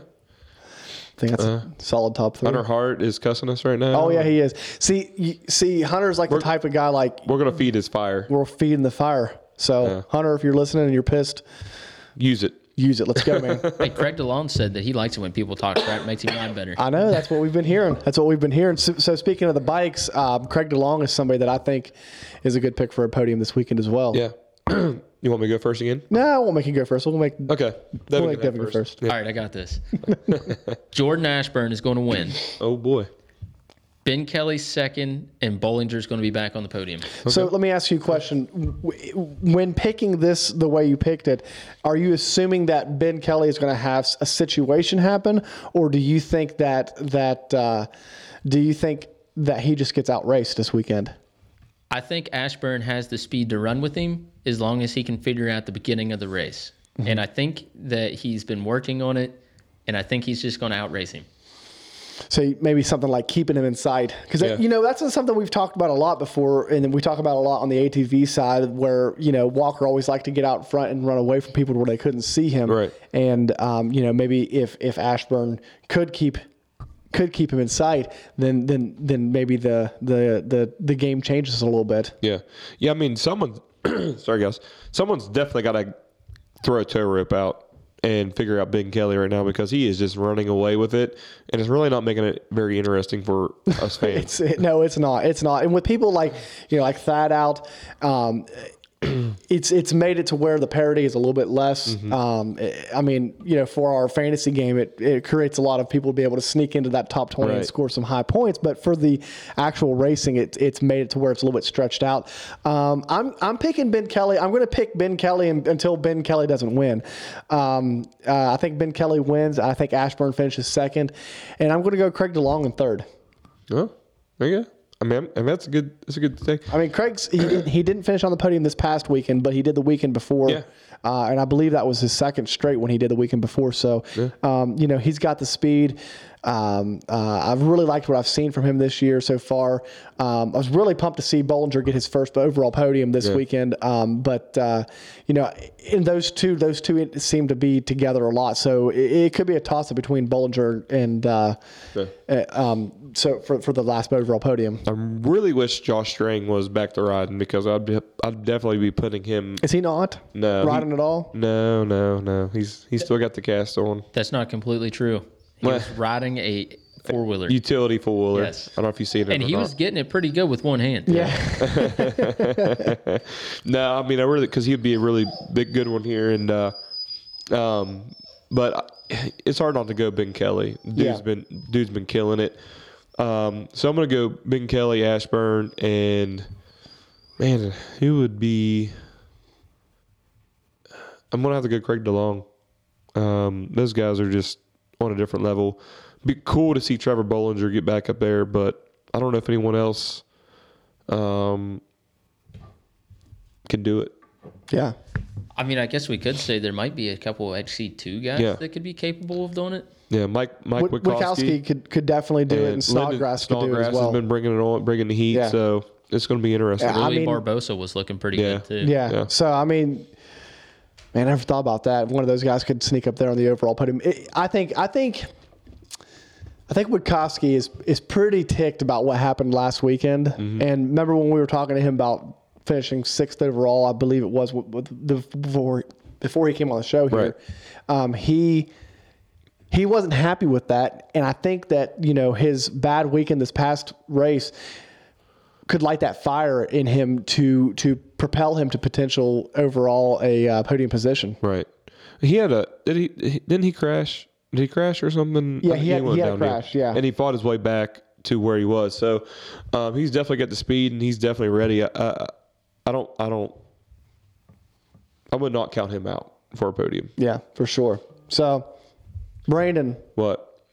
Am I taking us out already? Oh, wait. You know what we need to do? We look at the final poll. The final poll. Final poll is going up. Oh, man. I thought we were going to forget about it, and then I could just get out of it. 57%. 57% say that you should be racing the Stalker bike this weekend. Do we have a number on how many votes that actually was? That was 223 votes. Ooh. Oh, my goodness. Man. Yeah. Wow. Yeah. So... You know what? I say run the national bike and just ride it more. You need to get the national bike and go and do a couple locals on it. Fill yourself out. That's actually not a bad idea. Yeah. What do you think about that? And I know you hate to put hours on the race bike, but sometimes you gotta break it in a little bit. Break it in, get used to it, get the right setting. I was actually going to run it over the weekend. But we had to do a little bit of motor work to it. Timing chain ended up stretching on us. The motor only has like 6 hours on it, and everything has been completely gone through and redone, and it has like 6 hours on it, and we just happen to have a timing chain stretch. We're not sure what caused it. I know a lot of people have been saying that the quality of the parts they're getting nowadays aren't as good, and maybe it's just something to do with that, but we got the parts. We're putting it back together. It'll actually be finished tonight, and I'll be able to pick that up at some point. And then, like I said earlier, Micah is super awesome. So custom axis shocks, that's the way to go if you're going to be on ATVs. And he's going to work with me until we get it fixed and figured out and where I'm comfortable on the bike. So it's I don't know. It's a double-edged sword. It's like, oh, man, I got all that money in that bike to be running it at the Nationals. Every time I don't run it, it makes me mad. Oh, yeah. But, the results have been speaking for themselves on the Stalker because I got my only top 5 this year at the Nationals on it. And then I went and got 2 second overalls at the locals, or 3 second overalls at the locals, and then 2 of them being back-to-back over the weekend. So it's... I don't know. The poll is in, and there was quite a bit of people to vote on that and say that I should ride the Stalkers. So I say run the national bike. You paid the money for it. I agree with Brandon. I say run the national bike, but I also say run the national bike a little bit at some maybe not every local that you do, but some locals just to get your feels underneath of it. Yeah, I definitely only want to run it at the ones that I know is not going to completely destroy. So not Marvin's Mountaintop this past weekend. Yeah, definitely not. Not that one. Yeah, not that one. Oh, shoot, that's awesome. Brandon, you gonna take us out? Man, is that time already? Hey, before we do, man, episode 71, right? Yeah. 71. Yep. We've been doing this thing for 15 months, and we're already on episode 71. And I've listened to all 71 episodes. We appreciate that. That's why you're in studio. That's why you're in studio. No, that is the sole reason. No, you're an awesome guest host, man. We always appreciate having you in here and taking the time to come. We're gonna get you a T-shirt before you leave. Don't forget about that, and some stickers. Maybe we can get it on the podium. There we go. Nice. We'll take that. I'll put it on the podium. Yeah, Brandon put it on the podium. That's right. That is true. Maybe I could be the next Tuesday toolbox with it too. There you go. That'd be good. That'd be awesome. That'd be good. That'd be awesome. But so speaking of very awesome products, very good quality. Let's go. Here we go, guys. If you want great quality parts, you guys need to be running Guts. Okay, Guts seat covers. Those things last forever. Awesome traction. Awesome on your bike. And just plain awesome. Plain awesome company. So they'll treat you good over there. Hook them up. Custom seats too, man. Like if you guys need a custom build, go check them out. Seal Savers, guys, they're awesome. Mason over there is awesome. Like I said, don't always think about your bike. Think about your hands. I mean, I ran some thumb savers this weekend. Awesome. Thumbs nice. Good to go. Yeah. See those hands? Hey, look at those look at the palms. Man, Show you them need the some camera. palm savers. I should have brought you some palm savers. So I tried on a set, and I think I need to get used to them. But I would like to try. They fit a little bit on your they're a little bit, but once you get riding, you're good. All right. So, anyways, anything you're riding, protect the suspension. I mean, we paid a lot of money, right? We paid a lot of money for suspension. Absolutely. Protect it. All right. Use it. 25%. 25% off. Yeah. Use the Split split line line. discount code. Okay. Capital S. Capital Do S. it. Split line. Split line. All right. And then getting loose. I am. No, my voice. I'm sorry about my voice, guys. Got a little whatever is going on. Sunstar changing sprockets. If you guys are looking for the best sprockets around, that's ones you got to hit. All right. And because obviously they're made by case hardened steel. Yeah. Right. Tough stuff. Tough stuff. Don't ask Rodney though. Right. Don't ask me. Don't ask him. I'll fumble it. He'll fumble it up. You got to ride. You got to ride before you can even use them. So Hey, I use them. I ride. I mean, I don't race, but I ride. he doesn't race, but he rides. I'm gonna bring my Mountain State Championship trophy up here and just set it right here. You want me to bring on my full gas sprint plaques and stick them right here in front? No, plaques don't count. no, just championship plaques. Oh, well, I mean, I got them. You too. get that chip. I got them too. We got some old pyramid chips. Old pyramid, yeah, yeah. Go ahead. I didn't mean to interrupt you. Go ahead. Always interrupting me. And guys, you have some vibration in your bars. You guys want a little cushion? Hit up XC Gear, guys. It's the best thing ever. It really is. You know, and they don't even do just handlebars. You can get some foot pegs, anti-vibe foot pegs and stuff. Yep. Hook them up. Handlebars for the mountain bike. Right. And then once you get all that on your bike, go try it out at Mountain State Hare Scrambles. That's right. Awesome series in West Virginia. Check it out. If you're around, hit them up and go race, go ride. You know, I guess you can be a soul rider like Rodney. Soul riding. Next thing you know, he's gonna have. I gotta get you out in the woods and get you in some shape for the woods. I know. I need some help in the woods. I got a quad you can come chase around on your bike. On my bike. Mm-hmm. I don't know. We'll see. I mean, you gotta get better in the Pretty woods soon somehow, you're gonna right? have a mullet to go with that soul ride. And you know what you need to do? You need to grow up. What is this little? What are those little things called? Soul patch. Little soul patch. some surfer shorts and stuff. That'd Brandon's be awesome. getting way loose here. Oh shoot. Hey, want to thank all of you listeners. Yeah. Appreciate you watching the show. Appreciate you listening to the show. If you're listening to it on Spotify, if you're watching it later, we appreciate Toby Hughes, Dusty Gaze, Abby Hare, who else? Doug Kirk. All you guys that are commenting, definitely appreciate you guys. Yeah. Thanks for listening to all these shows. Yeah, bring both. Yeah, she said bring both bikes and see what the track looks like. There you go. You never See, know. That's as easy as it gets, right? That's right. Just like, test it out. You just stand them on the end in that truck. Yeah, we'll turn them sideways or something. There we go. There we go. Let's go. Let's do it. All right, guys. Episode 71. Out. Peace. What is this music? we got to get somebody to let us get some music that's like not free, right? That we can use, because this stuff stinks. This is what Devin gets down to right before race day. Right before he goes on the line. You ever see Devin sitting on the line like this? Like, I'm just over there in my own little world with headphones. Yeah. Later, guys. See you next week.